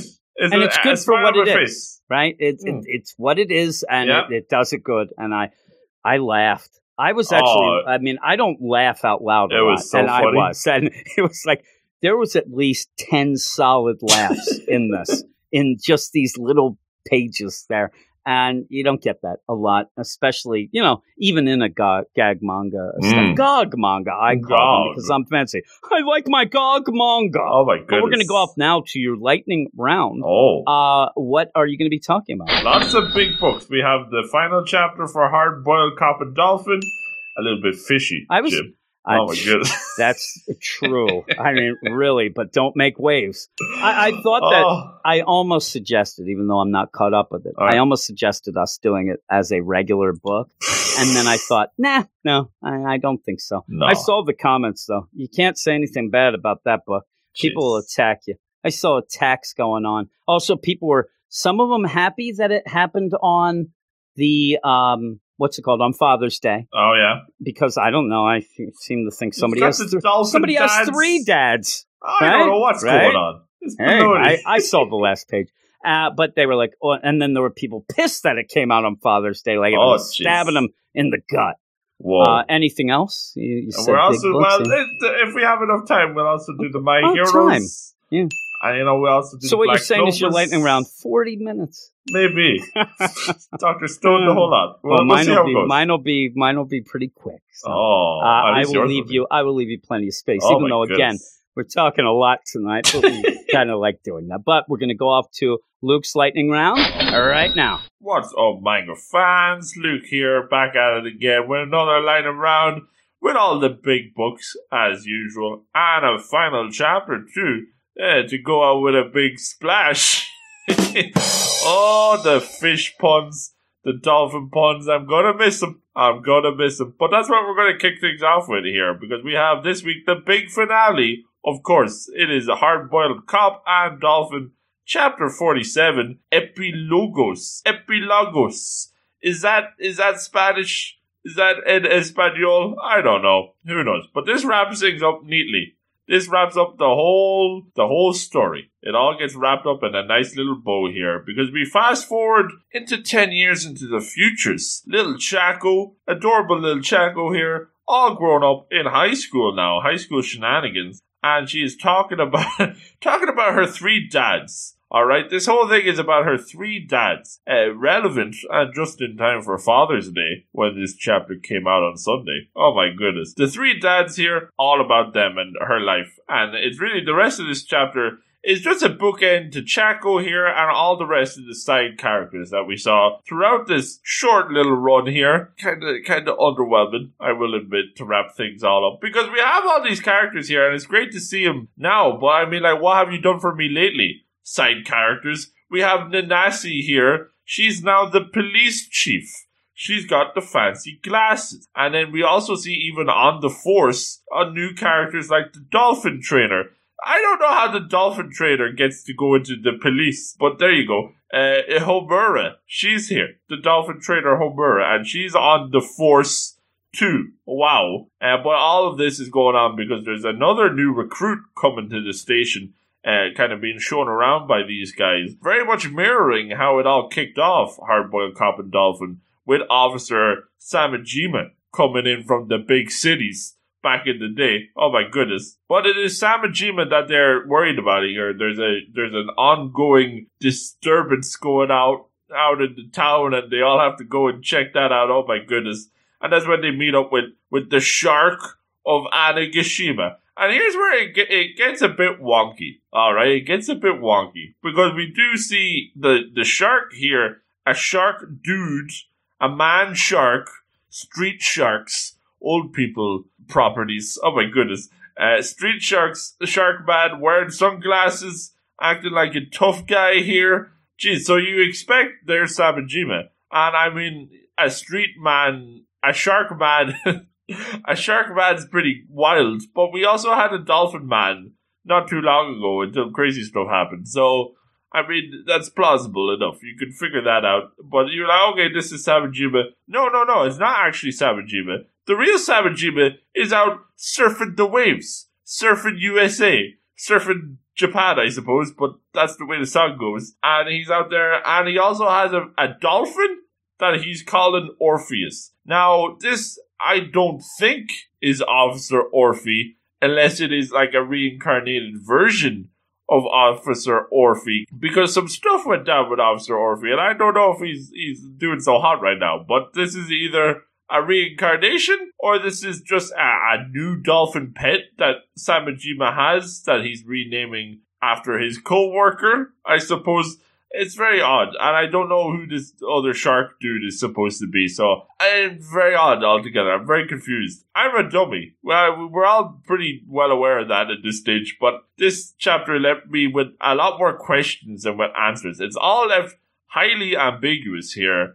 I don't think it earned the right to be ambiguous, if I'm being brutally honest. I don't think this series, it had a lot of weird stuff going on, and I think wrapping things up with more questions than answers is not necessarily the way I would choose to wrap things up, but here we go anyway. This is the whole thing now. We have Chaco coming around full circle. She meets up with them on the beach, and then she does see, it's Samajima, and obviously adopted Chaco, or has something going on, because it's the three dads.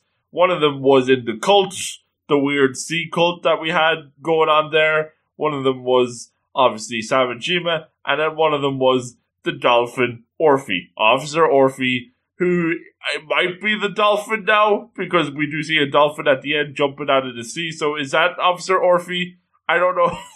I don't know how dolphins are pretty smart, but to be able to father a teenage girl, that's a lot of brain power there, I suppose. So you have that going on, and really, just a lot of questions, not a lot of answers to wrap things up, so I'm left thoroughly confused by the whole thing going on here. Because while it is nice going full circle, I mean, it is nice having, Samajima, the new officer, and then all the new goings on in the police station.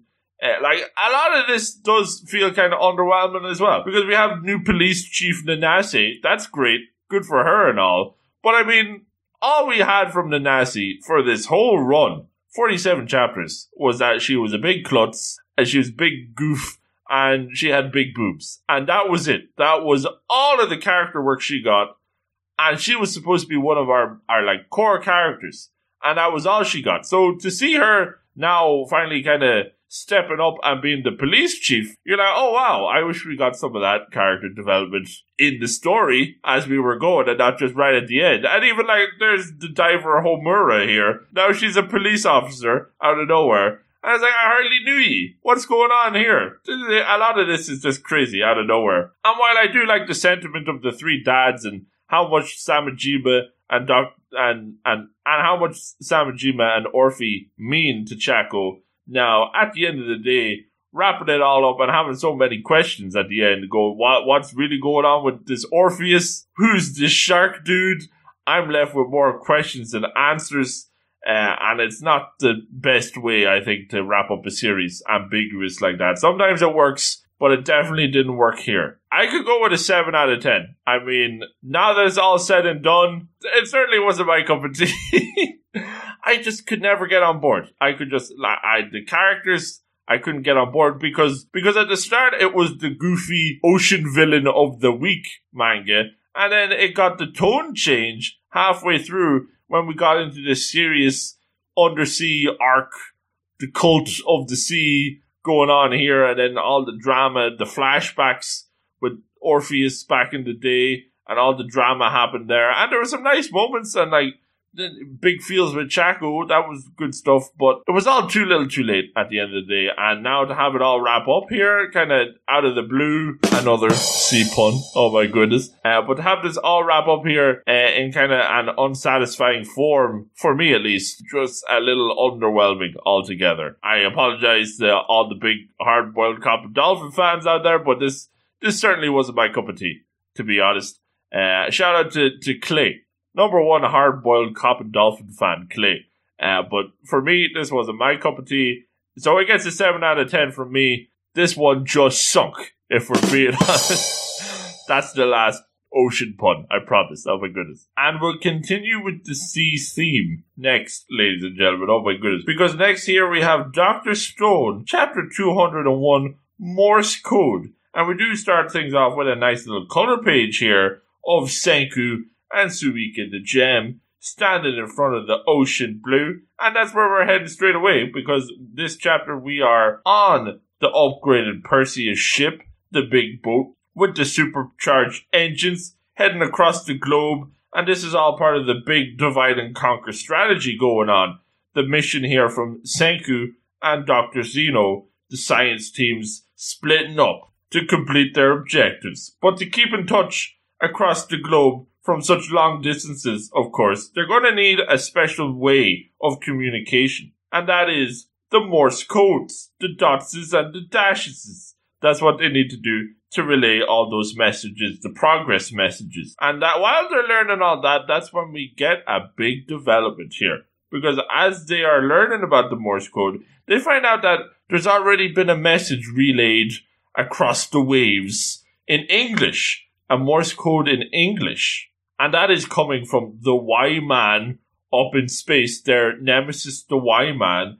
And his message is a simple repeating, "Do you want to die?" with a very intimidating, evil-looking skull behind it. Oh my goodness, scary stuff. Everybody looking awfully spooked. Uh-oh. But really, this is interesting stuff, because we see now that Y-Man is not happy, because we see that Y-Man is not happy with this progress that they're being made. Maybe he does not want to have any visitors up in space anytime soon. So he's not happy with this progress, and he's announcing this threat. But clearly, we know that Senku and the gang, they're not gonna roll over for nobody. They're gonna keep steaming away here on the big space mission, the big project. And one of the things they have to do, first of all, is sail the ocean blue and make their way to the Mediterranean Sea, the place where the age of exploration began back in the day. Oh my goodness. And in sunny Barcelona, Dr. Stone in Espanol, bada bing, because that is where they're going to find the fluorite that they need to make the spacesuits and the rocket ships. So very important component going on here. So really a solid chapter yet again for Dr. Stone. Plan ticking along nicely, going to get the space material parts, but also having that extra bit of tension coming from the Y-Man up in the moon. Even that final page, very intimidating looking moon looming over the earth. Oh my goodness. The symbolism on display here, ladies and gentlemen. Cracking stuff. So yeah, really a good stuff ever since the status quo, really, from Dr. Stone. It's been firing on all cylinders for me, and I'm continuing to enjoy where it's going. Get excited, everybody. Yes, indeed. It gets a solid 8 out of 10 from me. And next on the docket, we have all-out action going on here. We've got Black Clover, chapter 296, The Sacred Valkyrie. And this is, of course, Best Girl Noelle absolutely going to town on the evil Vanikas and her evil devil business going on here. But of course, evil Vanika is no match at all to absolute Queen Noelle with her upgraded Valkyrie water powers. And we see that this queen boss girl attitude, it runs in the family, of course, because we do have Flashback City here, and we flash back to a time when evil Vanikas was fighting another Valkyrie user back in the day, and the Valkyrie then turned out to be none other than Noelle's mother, Acier, Acier, one of them.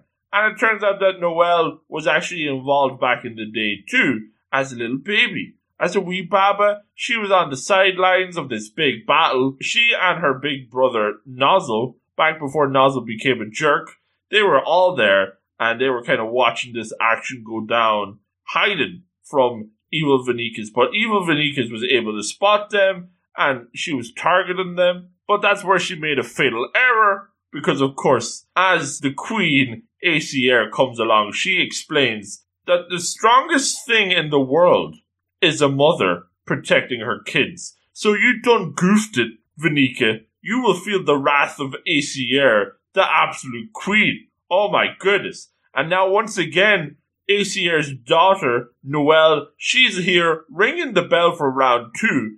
And it doesn't matter how much of this blood magic business shenanigans that Vanika has going on, because Noelle is just going to blast through all of that nonsense as she's slicing and dicing everything with her supreme water magic, and she ends up running Vanika straight through in what is a pretty crispy splash page. The art here by Yuki Tabitha on point.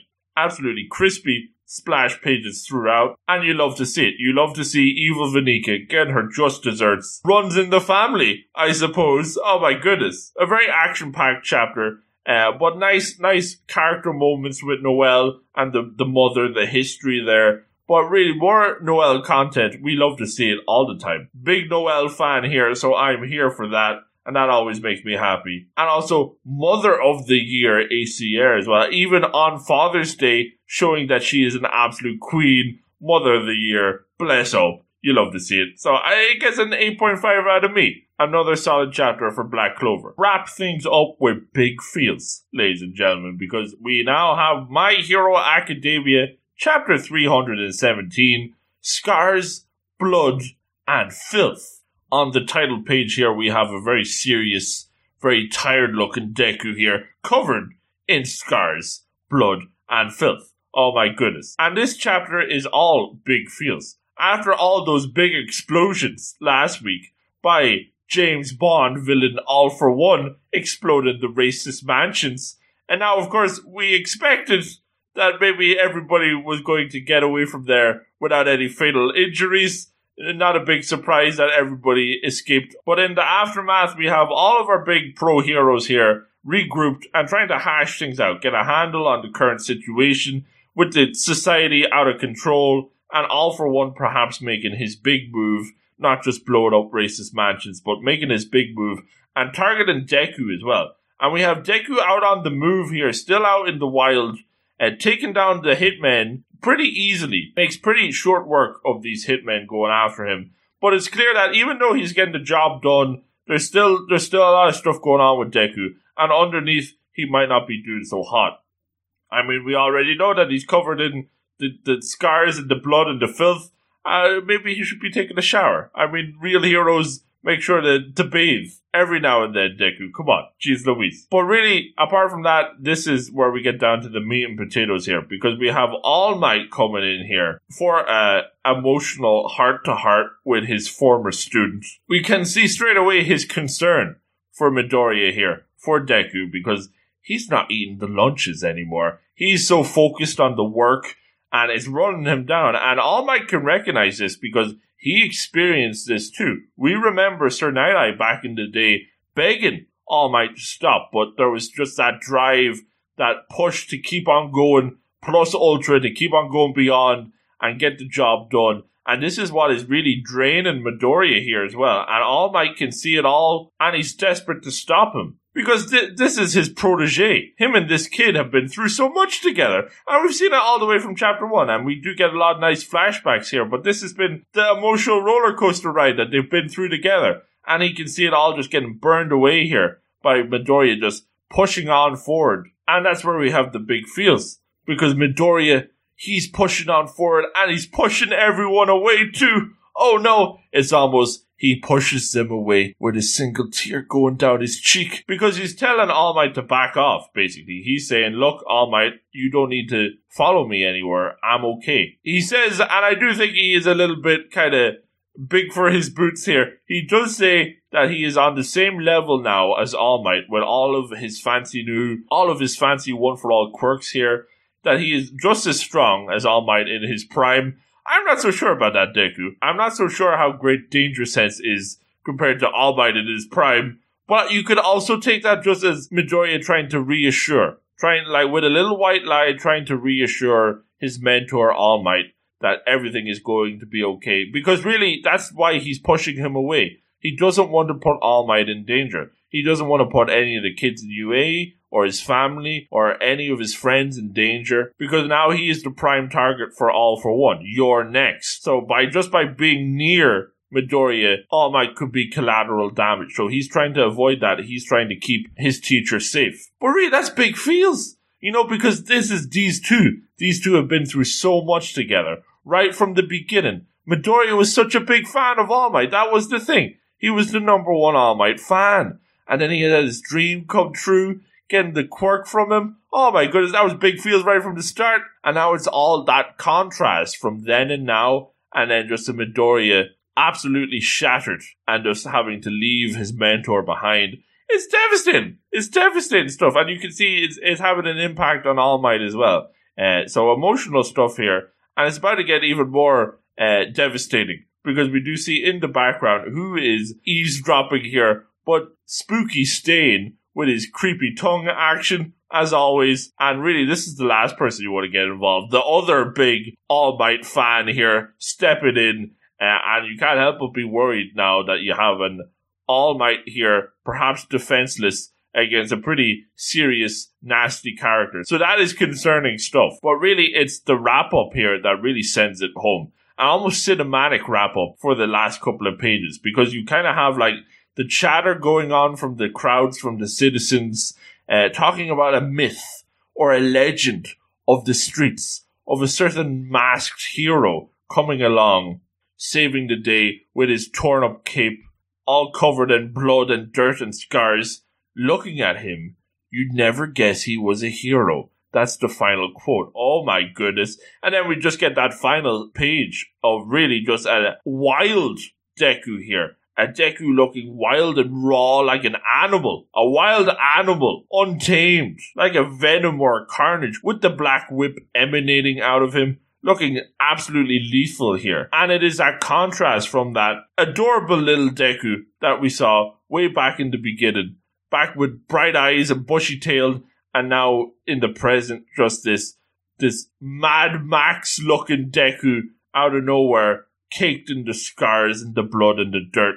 And you can see that toll that all this has had on him. And it really just knocks it home, how much this kid has been through.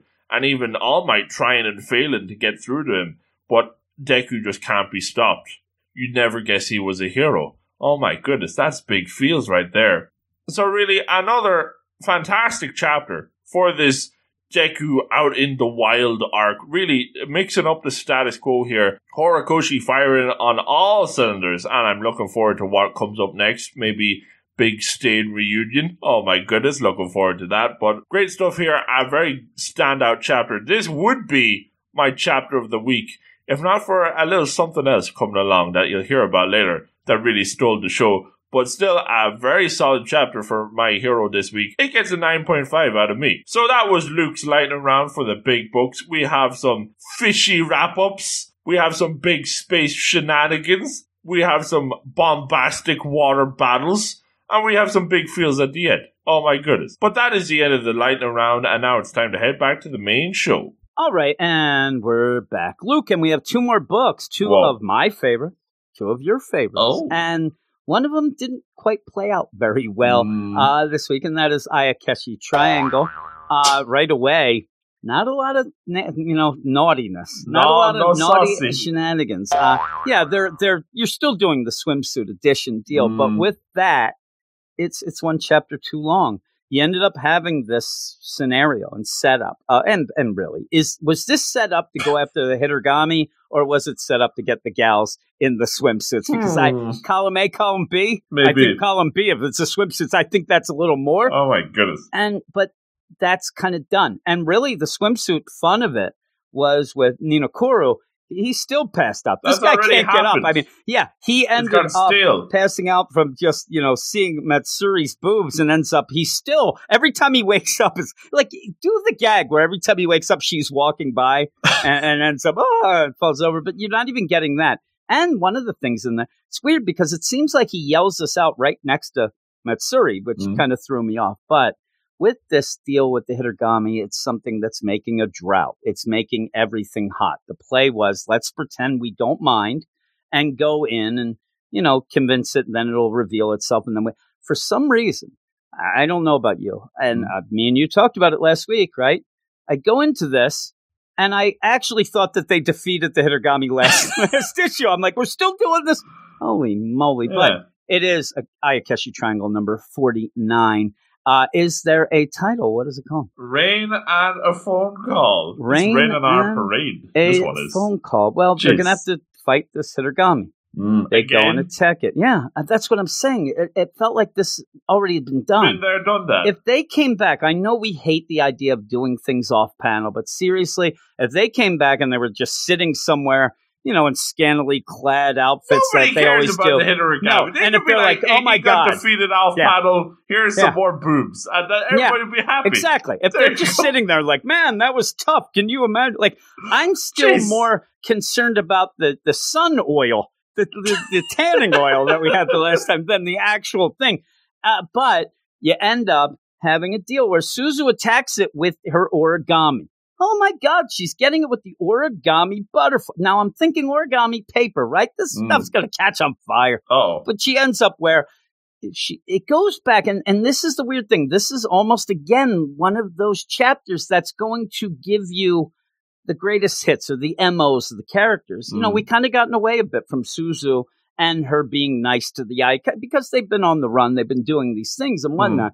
But we just get back to it. Oh, I don't want to kill this Hittergami. That's pretty much probably caused so many deaths in Japan right now because it's caused a drought. It's a pain in the butt. But I think we could be friends. I think it needs a friend. And in the meantime, that's not even well set up. She just says it.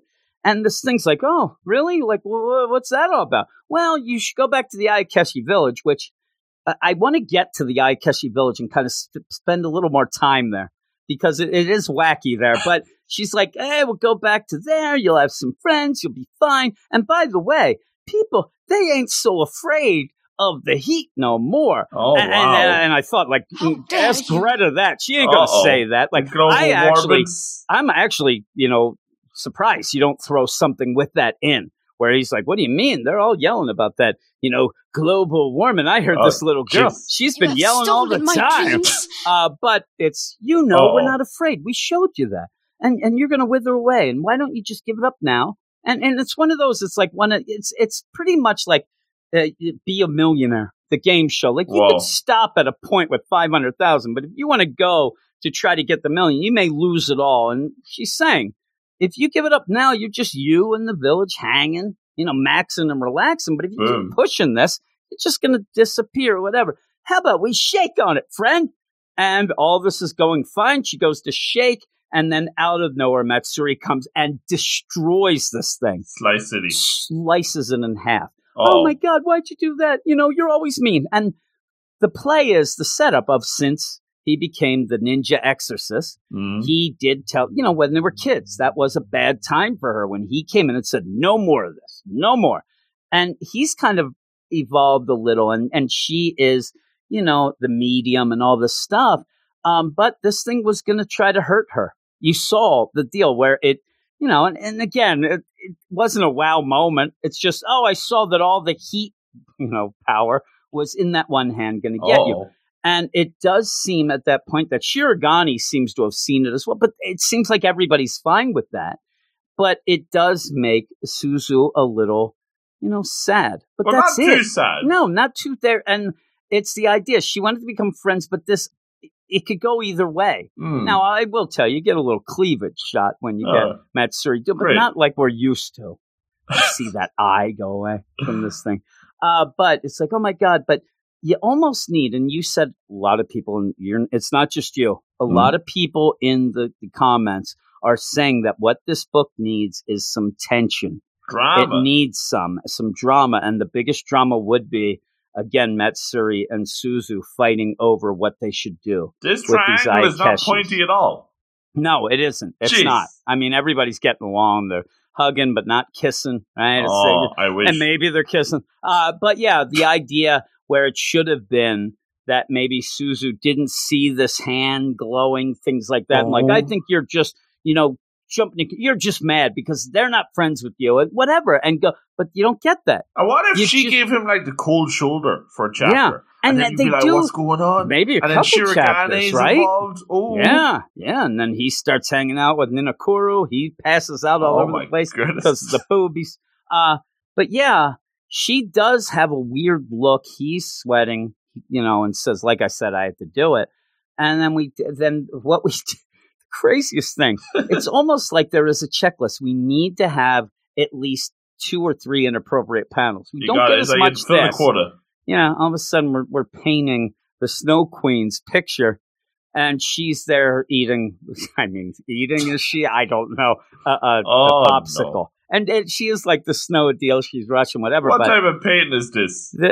This popsicle. I mean, it's not. This is why this isn't on the Jump app. I mean, right here, it's way over the top. But in this book, it's pretty tame. But even that, you have her. She kind of went into this. It was too hot. She kind of melted away. She ended up thinking that was what Matsuri was trying to do to get. But then she disappeared.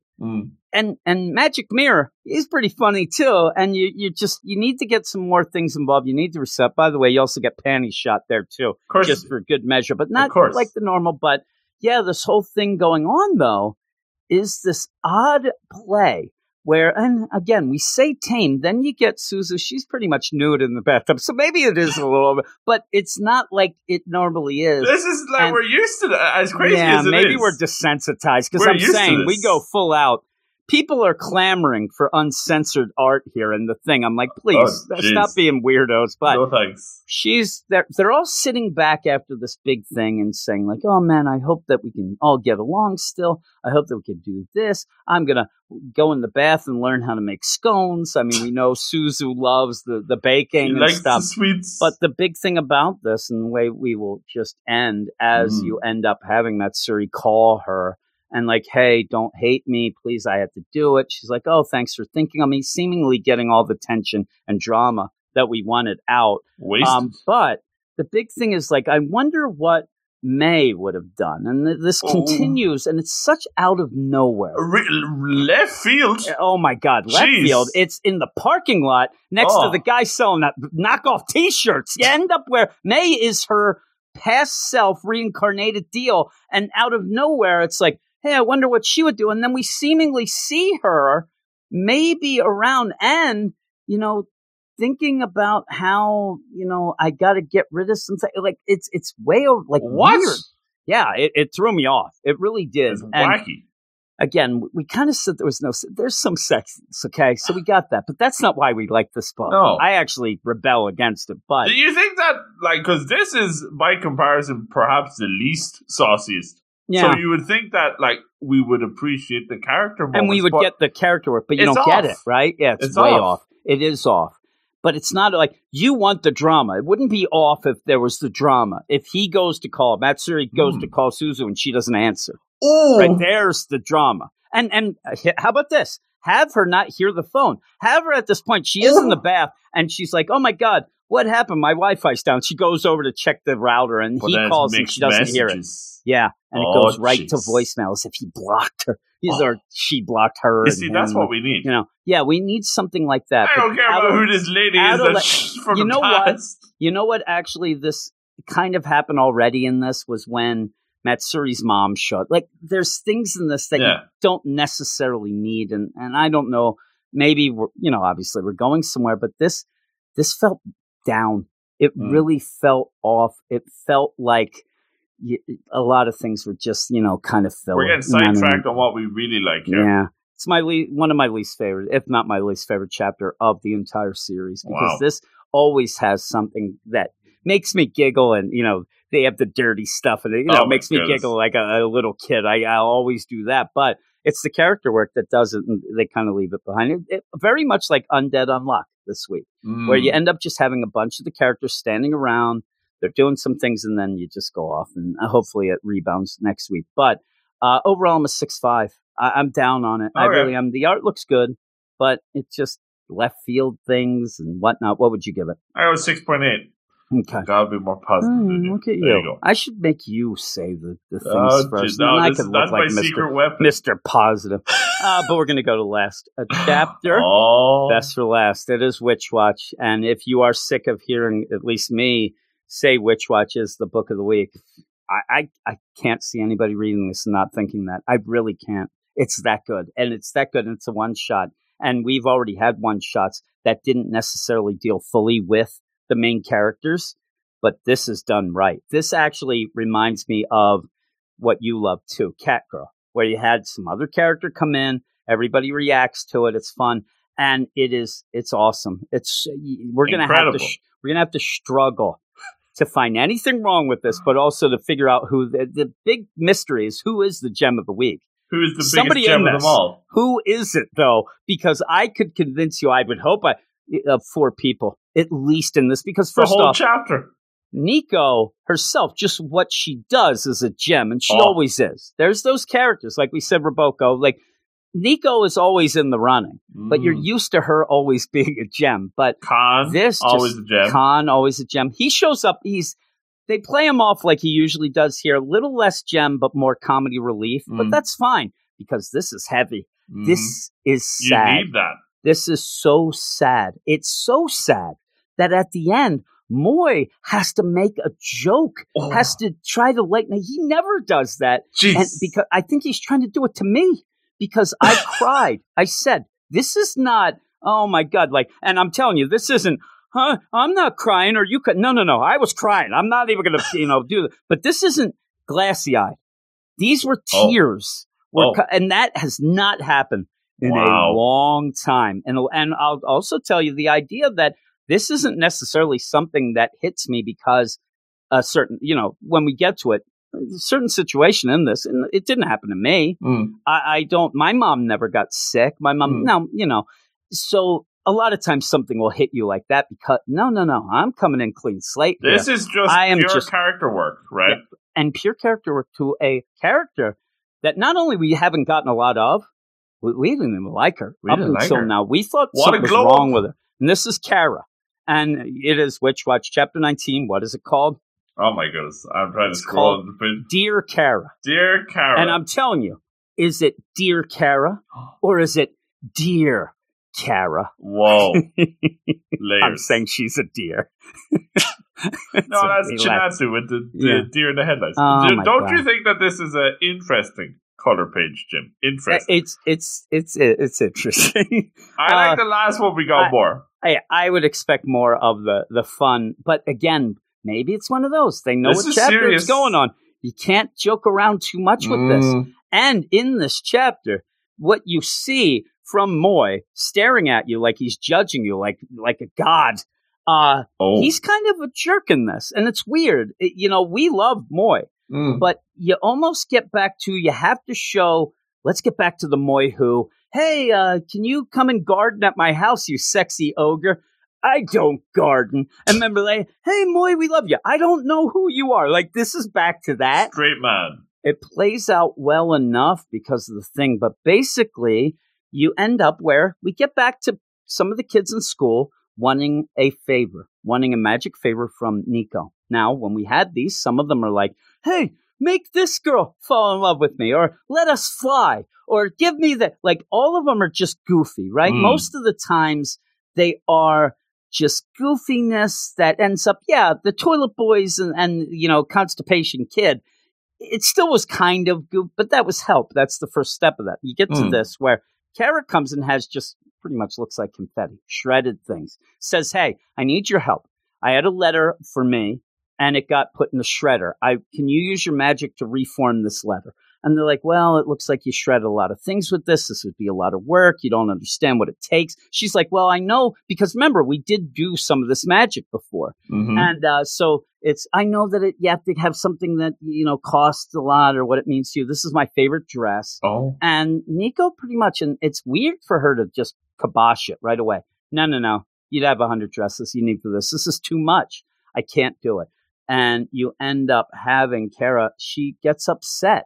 And you get this, and the progress and the pacing of this is so good. Oh, monumental. Nothing is too much as you're hearing it, right? And so it keeps you going, and there are twists and turns here that are played out so well, but she's sad. It was a letter to her. She, hey. And with this, she's just telling, you go back to see the flashback of this then, which usually will throw me off. Like, well, why are we hearing about it? But then but it plays out so well. It all fits. It was from my mom. She sent it to me before she passed away from an illness last year. And I don't know what it was, but I didn't shred it. Because even Moy's like, well, if you have a letter that is so important, why did you shred it? She's like, I didn't. My dad did. There must be something in this letter that he didn't want me to know. Now it goes into this where we go to this letter and the dad's upset. No, you can't have that letter. Give it back to me. He reads it and says, no, and shreds it. Whatever's in this letter is, something he does not want his daughter to read. Oh, no. Now, with that, the setup has been that up to this point, at one point she ended up staying at her aunt's and heard relatives talking about one of the, I don't know what she'll do when, like, you get the idea. It's very ambiguous the way she hears it, but she's going to take it the way that what's she going to do when she finds out that, she's not their kid and, and she just right away, it's not my biological father. My dad, and I think this letter is my mom telling me that finally telling me because I was old enough. And so the dad, but here's the deal. And Kara at this point, Jem, because she says, I think that they didn't want me to know because I never really had as much of a connection with my dad that I did with my mom. Me and my mom never says that she doesn't like her dad. And even when pushed, she ends up saying, because at one point, I think it's Moy and Nika, they all say like, well, listen, he raised you. He is not. And she's like, no, I'm not saying that. He is my dad. Like, I love him, and I will always love it. Like, and that's the twist and turn that in these things sometimes you don't get. It's, I'm mad at him, and he did this. She's angry with him at the start when he does the shredding, but you don't sense that anger here in the aftermath, Yeah, and she, like, at that point, almost like she wants to, in my mind, get that letter so she knows, but it doesn't matter to her, but it's a letter from her dead mom. And I think that she wants to use that. Maybe it's something where she wants to read it, finally find out, it's that little mystery. Maybe, but when she does find out, she can then go to her dad and say, hey, listen, Mom wrote to me that you're not my biological father. You came in afterwards. And I just want you to know, you're my father. There's no doubt in my mind. There's nothing will ever change that. Not a letter, nothing. You're my dad. Oh my goodness. So they want this letter. She wants the letter to, see. But also it's, it's one of those things of wanting a letter from your mother. She sent this to you. Final message. Set it up to get after she died. And so you want that last message as well. And so it's all this stuff. And again, she doesn't necessarily say to her dad, hey, because the cat's not out of the bag yet. She seems to think that she heard some talking, and it is. Well, you end up, Nico's like, we're doing it. And I love, too, where Nico, again, always a gem, ends up kind of gathering some of the stuff and how are we going to do this and whatever. And even at that, you end up, at this point, her and her dad are fighting. She's stormed off from her dad and says, how could you do this to me? And he's like, I'm sorry. He's crying. And he's like, I'm sorry, but, and you get the idea. He doesn't want her to know that she, that would break a guy's heart. Oh, yeah. Oh my God, she'll find out that I really aren't her dad. Is she going to go looking for the parents? And that's the thing. Moy and them, they're there to tell her like his side too. Well, maybe he's worried that you'll go try to find somebody else. And she's like, no, I never will. This is my father. Well, you can see how he would have thought that. Yeah, as well. Yeah. You can get the great thing about this is you can get the angle everybody's coming from. Yeah, you can. And Nico, the gem. Everybody we might as well just say everybody, but maybe Moy. But then at the end, they're all gems because not only does she go like, oh, you know what? Yeah, no, she's fired up. let's do this. She's like, get those pieces now. We're going to do this. And you end up where Kara's like, well, I don't know. Are we going to be able to? I mean, you said it's going to be. No. We're doing it now. Let's go. And she gets out all the things and by herself. I mean, at this point, it looks like, they're just going to ditch it. But Nico's fired up. She just starts working herself and she comes up with the plan. And I like this because, it extends it, but in a way, because she says the note that you had this greenish tint. So let's try to pick up, at least get those things, because she says if you have all these letters, it's hard to put one together. It might get jumbled up or whatnot. So they start picking, but it allows them, to talk a little and get some things. Moy, though, he's a one-upper. She's like, oh my God, this is going to take so long. Moy, and she's like, I guess you didn't hear. Like, I love that. It's like, I guess you didn't know. What is this, world famous? He's like, I guess you didn't hear when I was in 4th grade. And I built the toothpick Osaka castle. Oh, my goodness. And then she's like, I did not know that. Now, here's the thing, too. Could there be coming up? Because now I need Kara in the book. Like, I know, she was always needs to be there. Permanent. She seemed like she was like the mean girl. Yeah. Right? That she was always... That Who she's knew she had it in her? Remember the deal of, people getting smitten with the old, ogre Moy. And the only reason, back in the lover's tree, that he said that he didn't want to date that one girl is because he didn't know her. Oh. Well, he's starting to know here. We might get a little nonsense, a little triangle here. But yeah, I think she's great. And then get that cat girl back and we're in business, right? But yeah, so they're rooting through the stuff and they're trying to figure it out. And even the idea where you end up having Nico so happy and basically says, you know what? Magic isn't the thing that it's putting in an effort and trying that makes me even happier. Like they're all working together now. And this is what she's like. I just like friendship. I like us doing this together. And again, you're like, what are you doing? Making me feel so much because then Kara, she says like, oh, Nico, and then hugs Nico so much. And then they get back to it. I mean, she doesn't say anything. Like, she doesn't say thank you.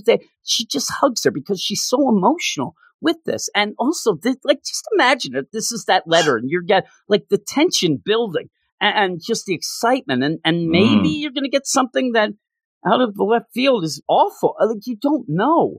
And, they're doing it and they're talking to her and Nico, hey, this is pretty fun. And then Nico's like, yeah, it makes you concentrate, when you're doing this. Oh, this is great, Moy. Hey, how about stop yapping and start getting your hands moving? Like, he's always mad, right? But then that's where you get that idea where she says, I'm worried about this letter. It's a secret. I think it is about my dad. This is where she says that whole thing. I was staying with my aunt and I heard him over talking about how, I wasn't this person's kid and I was this. And I didn't say anything because they said that I shouldn't learn this until I was older. So I don't want my dad to be upset. This is going to really be the deal. And then goes with the idea. Besides, I really don't care if we are related by blood or not. He's my real dad. Whatever happens, I'm starting to get teary. Look at that! Because it's starting now. How cute that so picture good. is. Giving her a little piggyback ride, and she says, if I'm not interested in finding out who my real dad is either. To me, my dad is the dad who's raised me for as long as I can remember. Wow. That is my dad. He's my real dad to me. But Moy's there.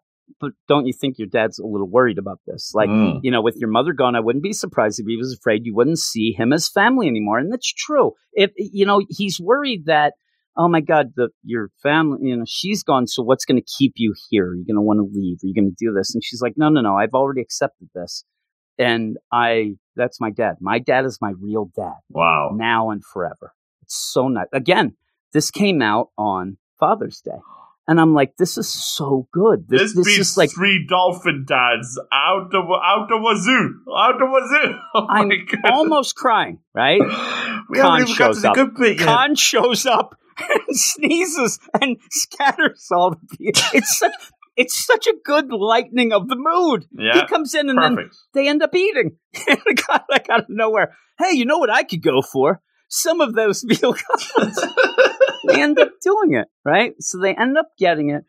But you see that at that point, it does seem as if, Kara might still be doing the thing. Like, she really wants to get this stuff done. But they don't, they yell at Khan. Really, actually, this is the point that I say, that they still love Khan, and they're Nico's laughing it up, right? Moy says, "You're trash. You should know how to handle paper trash better than that." That is so mean. He's so mean. But he did just sneeze all over the work. Well, and I swear to God, he did it on purpose. But Khan, he takes that. You know what I mean? And he's like, that's where he's like, I think I want some Takatsu pork cutlets. And I like the look. Me too. And then you end up Moy. He's like Mr. Philosopher. I think that's based on the fact that the shredded paper reminds you of the cabbage. And like, whatever, let's make it. He makes it. It looks like he goes off and bakes it. Food Wars in one panel. Yeah, what is going on here? The sorting's done. They get it done. Then they have it all sorted out. Look at how nice Khan is. Where you end up having, Nico looks like she's going to pass out. She's so, tired. Moy, he just, whatever, I don't know what you think is a good job or whatever. And even says, I don't even know what you're claiming is this percentage of work down because I've done a lot more. And it is the 60-20-20. But Kara's excited. They're going to get this. And they're going to use the magic. Now, with that, you end up having still the idea. We may not get every sentence because there's some pieces missing. It's not the deal. We're going to try our best. Give me your dress that you want to give up. Boom, boom, boom. Witch recovery. Really nice art. You got the sparkles and all that going on, a gleam going, all that. And it does. It worked. It comes together. Here's where it's the tears are coming now. I'm telling you, I tell you, I don't mind crying. I don't necessarily love to do it in front of how many people I see download this, but it's going to happen. I'm warning you. Spoiler alert. Because, you can read it, and, you end up having Kara say it's a letter from my mom. And, of course, Khan, who he's such a gem that he does not realize things are personal. And whatever, go ahead and read it. Read it out loud, Kara. She's like, okay. And again, sure. I don't know how better to do this than to actually read the letter. Mm-hmm. And it's awesome. It's one of the best things I've ever read. And if you want to, if you're emotional, I don't see how you can get this without it. It's, Dear Kara, I'm sorry, but it looks like my condition isn't going to get better. It's sad, but I've accepted my fate. I think before long, I'm going to have to leave you. Right there is very, very sad. And then the reaction from Kara at the bottom. And she's like, she has her hand in her mouth and like, okay, I want things to be like they always were between us until then. So I'm writing you this letter. Now, again, in my mind, saying this is something, a lot of times you will have a parent or, even friends or whatever. I mean, somebody like a Chadwick Boseman, he found out he was going to, he didn't want people to treat him different. So this wasn't one of those where I'm thinking, oh my God, that's not the twist. It's just that I don't want you to treat me as a sick woman. I just want us to be mom and daughter and go. Yeah. There's something very important I have to tell you. You're your father's child from an earlier relationship. What? The mom wasn't the biological mother. Whoa. And and she looks, and now with that, such a well played deal of her saying, I'm wiping my eye, that this is always she never shaded that this dad was always, that's her biological dad. Yeah. Oh my goodness. It ends up what? Everybody's shocked. I mean, even Moy, who didn't seem to be concerned, his eyes are up. But nobody saw this coming. I just cursed. Khan, I'm going to have to look at this. Khan ends up, what? And then I was told that your birth mother left before Dad could marry her, but he did his best to raise you on his own. It was only later that the two of you met me. Whoa! And at this point, everybody's shocked. And you end up where it must be so what is the emotion? Because you'd be so happy to find this out, but it does twist everything that you thought before. Mm-hmm. And the one I wasn't related to, and then you have Moise, your mother. Now, with that, the dad finds out. He finds them. He busts in. He busts in. I don't know, magic. He busts in. Dad, that letter, how? We put it back together. Magic. He accepts this pretty much, but he says, you were against telling Kara from the start. That's why you had our mother write the letter, right? She was probably the one who felt guiltiest about the lie. He's going through the whole deal. And you end up having the dad, again, a gem, and we'll go into that a little more, but he wants to yell, right? And he says, Moy says, it wasn't right for you to impose your feelings on them. And he's about to yell, And then he puts his head down and he stops. He starts crying. And he says, the letter came in the mail not long after Mayuki passed. I realized what it had to be, and I hid it from you. And explains the idea that she had already left physically. And I was afraid that you'd think you never had a mother. You know, and again, this isn't right or wrong. This is what he thought. And he was worried that now that her mother died, finding out it really wasn't like that would lessen anything because she's not there anymore to do anything. And then says, you guys were always so similar. You took pride in how much you resembled her. That just happened to be. We do see them, too, walking around. And you end up where she gets mad and says, don't be stupid. It doesn't matter to me if I'm blood related to both of you or neither of you. Nothing would change. And the thing is, the dad says, I was wrong. You're an awesome person. Ooh. Forgive me. And you can almost think that he thought that he's crying with me. And We're all crying. I think that it's such a crazy thing because I think that he's really admitting that he wouldn't be as good as what she ended up being, right? The idea, and I think that he even I'm surprised he doesn't say like that you have so much of your mother in you, the way that you act and things like that, because I think that that's why when he sees it, that's what he would think maybe, or he's worried and all that. But yeah, he gets down and they're crying and he's like, I'm sorry. And then Nico, why don't you read the rest? And she says, I hope you'll forgive our selfish little lie. We thought the best for the family to keep a secret while you were still young, but you've grown up already. This is earlier than I planned, but I feel you deserve to hear the truth to me. I still remember the day the three of us first came together, Dad gently tugging you along.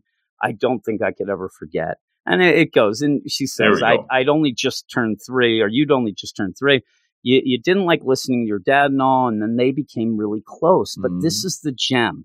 The dad allowed that. The dad actually pushed the idea that his daughter had a better connection to the mother, and he didn't mind. He went with that, and really to the point where she even thought that the dad was like, oh, everybody in the family's upset that I'm not connecting with him, and then but no, it was because he wanted them to connect and do all this, and it ends up where, we got to spend time, we laughed, we cried, all that, but I was happier than one person had any right to be. And then it ends, and she's just crying like I am now. We all are. It's so emotional. Oh my goodness! Just so that page, like them all holding hands. Oh, yeah. And she says, "I wish I could have watched you grow up longer, but I'm sure you'll be okay." And then says, "I'll be looking down on you from heaven. You're my precious daughter, and from your mother with love." And then the dad just starts hugging her, and they break down and cry, and that's it. I mean, this is the deal. That's the payoff. And it's so like, how do I have these emotions? And you have these emotions for a girl that we've seen 3 times in 3 panels and thought was wacko. And then you just have, because it's so well written. And again, it's that idea of it coming out on Father's Day, and it goes from the idea, oh, my dad's not my dad, but I love him so much. He was the one who raised me. But then we find out that he sacrificed, kind of a bit of the relationship, a bit. Oh, yeah. And I have 5 kids, right? And I see like Tanya and my son Rafe, they have like a real close connection. And at times I kind of like, I'm just going to let them do their thing and whatever. Me and Rafe do some stuff or whatever. But the idea of letting the kids do their thing is something. But yeah, now she ends up, finding all this out, and it's so emotional. And Nico Khan and Moy walk away. Nobody's saying anything. And then Nico says, if I try to talk, I'll cry. Big move. And then you just have, hey, doesn't that look like a cloud, look like a fish? Like he's trying to cheer everybody up. Moy is, which he never does. That's a gem right there. Yeah. Oh my goodness. But then Nico decides this happened. This Toilet Boy started this too. The idea, I'm going to set up a witch counselor deal. And the thing is, I love this book. Yeah. That just, that's the next stage of wackiness. Yeah. And it fits perfectly. And it doesn't feel forced. You actually took a while before this happened. And you wait till a point where what just happened, Moy likes to play like this tough guy or whatever. It's obviously that affected him. Oh, and obviously. The Toilet Boy seeing that, because remember how after that, when you had the constipation kid, I'd like to say, who ended up going into the bathroom, Moy was very impressed with the idea of how, that you ended up having Nico help him. Nico was growing. And she was growing, and we've had each step of her growing, and actually, Moy being there, wanting to protect her and whatnot, but and he says, "I'm not going to try to stop you." Again, a gem, because he always was. Just think of when we first started this deal, in chapter 1 and 2, where he's flipping out because she's just like, "What? You want to see magic?" And she'd start doing, "No, don't do that." And yeah, he's changed, and they end up making a poster for this. She's going to help out people. She says, "Can you look at that poster I did? It's great." And he's like, "No, I did it. You're nonsense." So it ends. But yeah, and it's one of those things. And what is the book? Because everybody keeps saying that it's going to turn into the Skit Dance. Yeah, the Skit Dance. That was a book where you had a club for helping kids. That's the first manga from this creator. Okay, so yeah, you're going to get. I didn't even realize it was the same Chris, so that's cool. Like that's kind of going. And really, this book is all about being the feels and feels being and school shenanigans. Very, very wholesome. Oh. I mean, of all the book, and so the idea of setting up a witch helping service, it fits, it fits, but it could lead to a lot of shenanigans, right? Especially Khan's going to want to get involved. Get Moy involved. Get the cat girl. Moy, I think, is going to shake down the people to make sure they're not up to nonsense, because you still have the thing in the back that something's supposed to come and kill Nico, and so isn't this book just like so heartwarming every week? Yeah, it is. It's just a good book, and this was emotional. I'm 10 out of 10. I'm full out. There's nothing wrong with this that I could find. I'd change. Nothing I'd change. No, it was so good, and just that gut wrenching twist, but it's a gut wrenching twist of being happy then, because her and her dad. You end with a smile on your face, as sad as it is. It's so sad. You're happy because the mom's gone. I mean, it seemed like such a nice mom. And I know she misses her, but that's like a last gift. Like, hey, by the way, that's your dad. He's the deal. Now, whether we could find out later, like it was a lie, like they just said, but no, it's like it's such a cool thing that it was the opposite of why. Because that's the thing, the dad never wanted her to know, because he just wanted, even before the dad, like obviously didn't want, like, that you're the mom, we don't need the nonsense, we don't need anything. And so he was always, even though he did the wrong thing, he was thinking of them. It was with good intentions. Yeah, he just didn't want them to be upset. So and boy, when you see her getting the piggyback and just everything is so good. So yeah, 10 out of 10, obviously that's our book of the week, right? Easy. Who's your gem? Because we just say everybody. The whole everybody. You might be able to keep Khan off the list. I mean, he comes in, he sneezes, he wants to, but he's still so happy. I'll give it especially to Kara, because that's a character that we didn't even know her name. We did not like her at all. And by the end of this chapter, when it started, I was trying to figure out who it was. Right. That's how off to the side now it was. I want her in every chapter. Gem. Oh my goodness. I might give it to the dad. But the moms are gems. They're all gems. They're all gems. I'm giving it to the family. Kara and her family. R.I.P. Mama. So yeah, I really liked it. I really did. So yeah, that's that. But yeah, thanks everybody for listening. Now I'm sad. And we recorded way too late, as always. But just a reminder again, next week we will have the Patreon picks of 3 books that'll also then be on the Patreon. So if you want to listen to that, as well as get 14 weeks ahead of the Manga Monday show, also get a lot of things early access as well of the other shows, go over to patreon.com/Weird Science Manga, and you could just help us out. $3 a month, whatever, to help us out to what we do, pay for the feed and stuff. I don't like to say to keep the lights on, because as I said, if I couldn't afford it, you couldn't afford this, we shouldn't have started it. But there's no lights in the Blackwell you do end up at points, like, I like it enough that it never does feel like work. But people who do podcasts and things like that, they know how much work it can be. When you work the podcasting, it's not like doing the jobs. podcasting of the works, then it's not the jobs of the works. Bada bing, bada boom. So, yeah, but yeah, we try to put a lot of it, whether or not it seems it. But blood, sweat, and tears. Lots of tears. Is that your favorite old people's band? by the way? Oh, I don't know. Just as an aside, and this isn't shade or whatever, but yeah, I don't know that you're going to find a lot of podcasts out there that right off the bat end up with 4 shows a week. I mean, that's just me. That's kind of crazy as well. But we like doing it and hope that everybody enjoys it. So yeah, check that out. And, at least if you can't do that, because I understand a lot of people can't, give us a rating and review in the, Apple Podcasts that I hear everybody's against now, but anywhere that you listen or whatnot, because that does help us out. And go over to Twitter at Weird Manga. Follow us. We'll follow you back 100% because we like to talk to people about things. And, that's the deal. That's just our deal. We try to be nice guys. I'm now going to go and cry. I almost want to have Tanya, my wife, read this chapter. She's never read any chapter. Just see if she gets the feels without knowing any of the characters. I have a feeling, and I was telling this to a friend of the show, Antonio, earlier. This is the type of chapter where I think you could get away one shot. You could get away with just jumping on board, and I think it's good enough to warrant that. I think it is too. And isn't it the idea that he didn't like this? Isn't he not a Witch Watch fan? He wasn't a big Witch Watch guy. He's not a big Blue Box guy either, right? Crazy. Yeah. What is he up to? What's he doing? Yeah. Does he likes Witch Watch more than Blue Box though, right? Yes. Okay.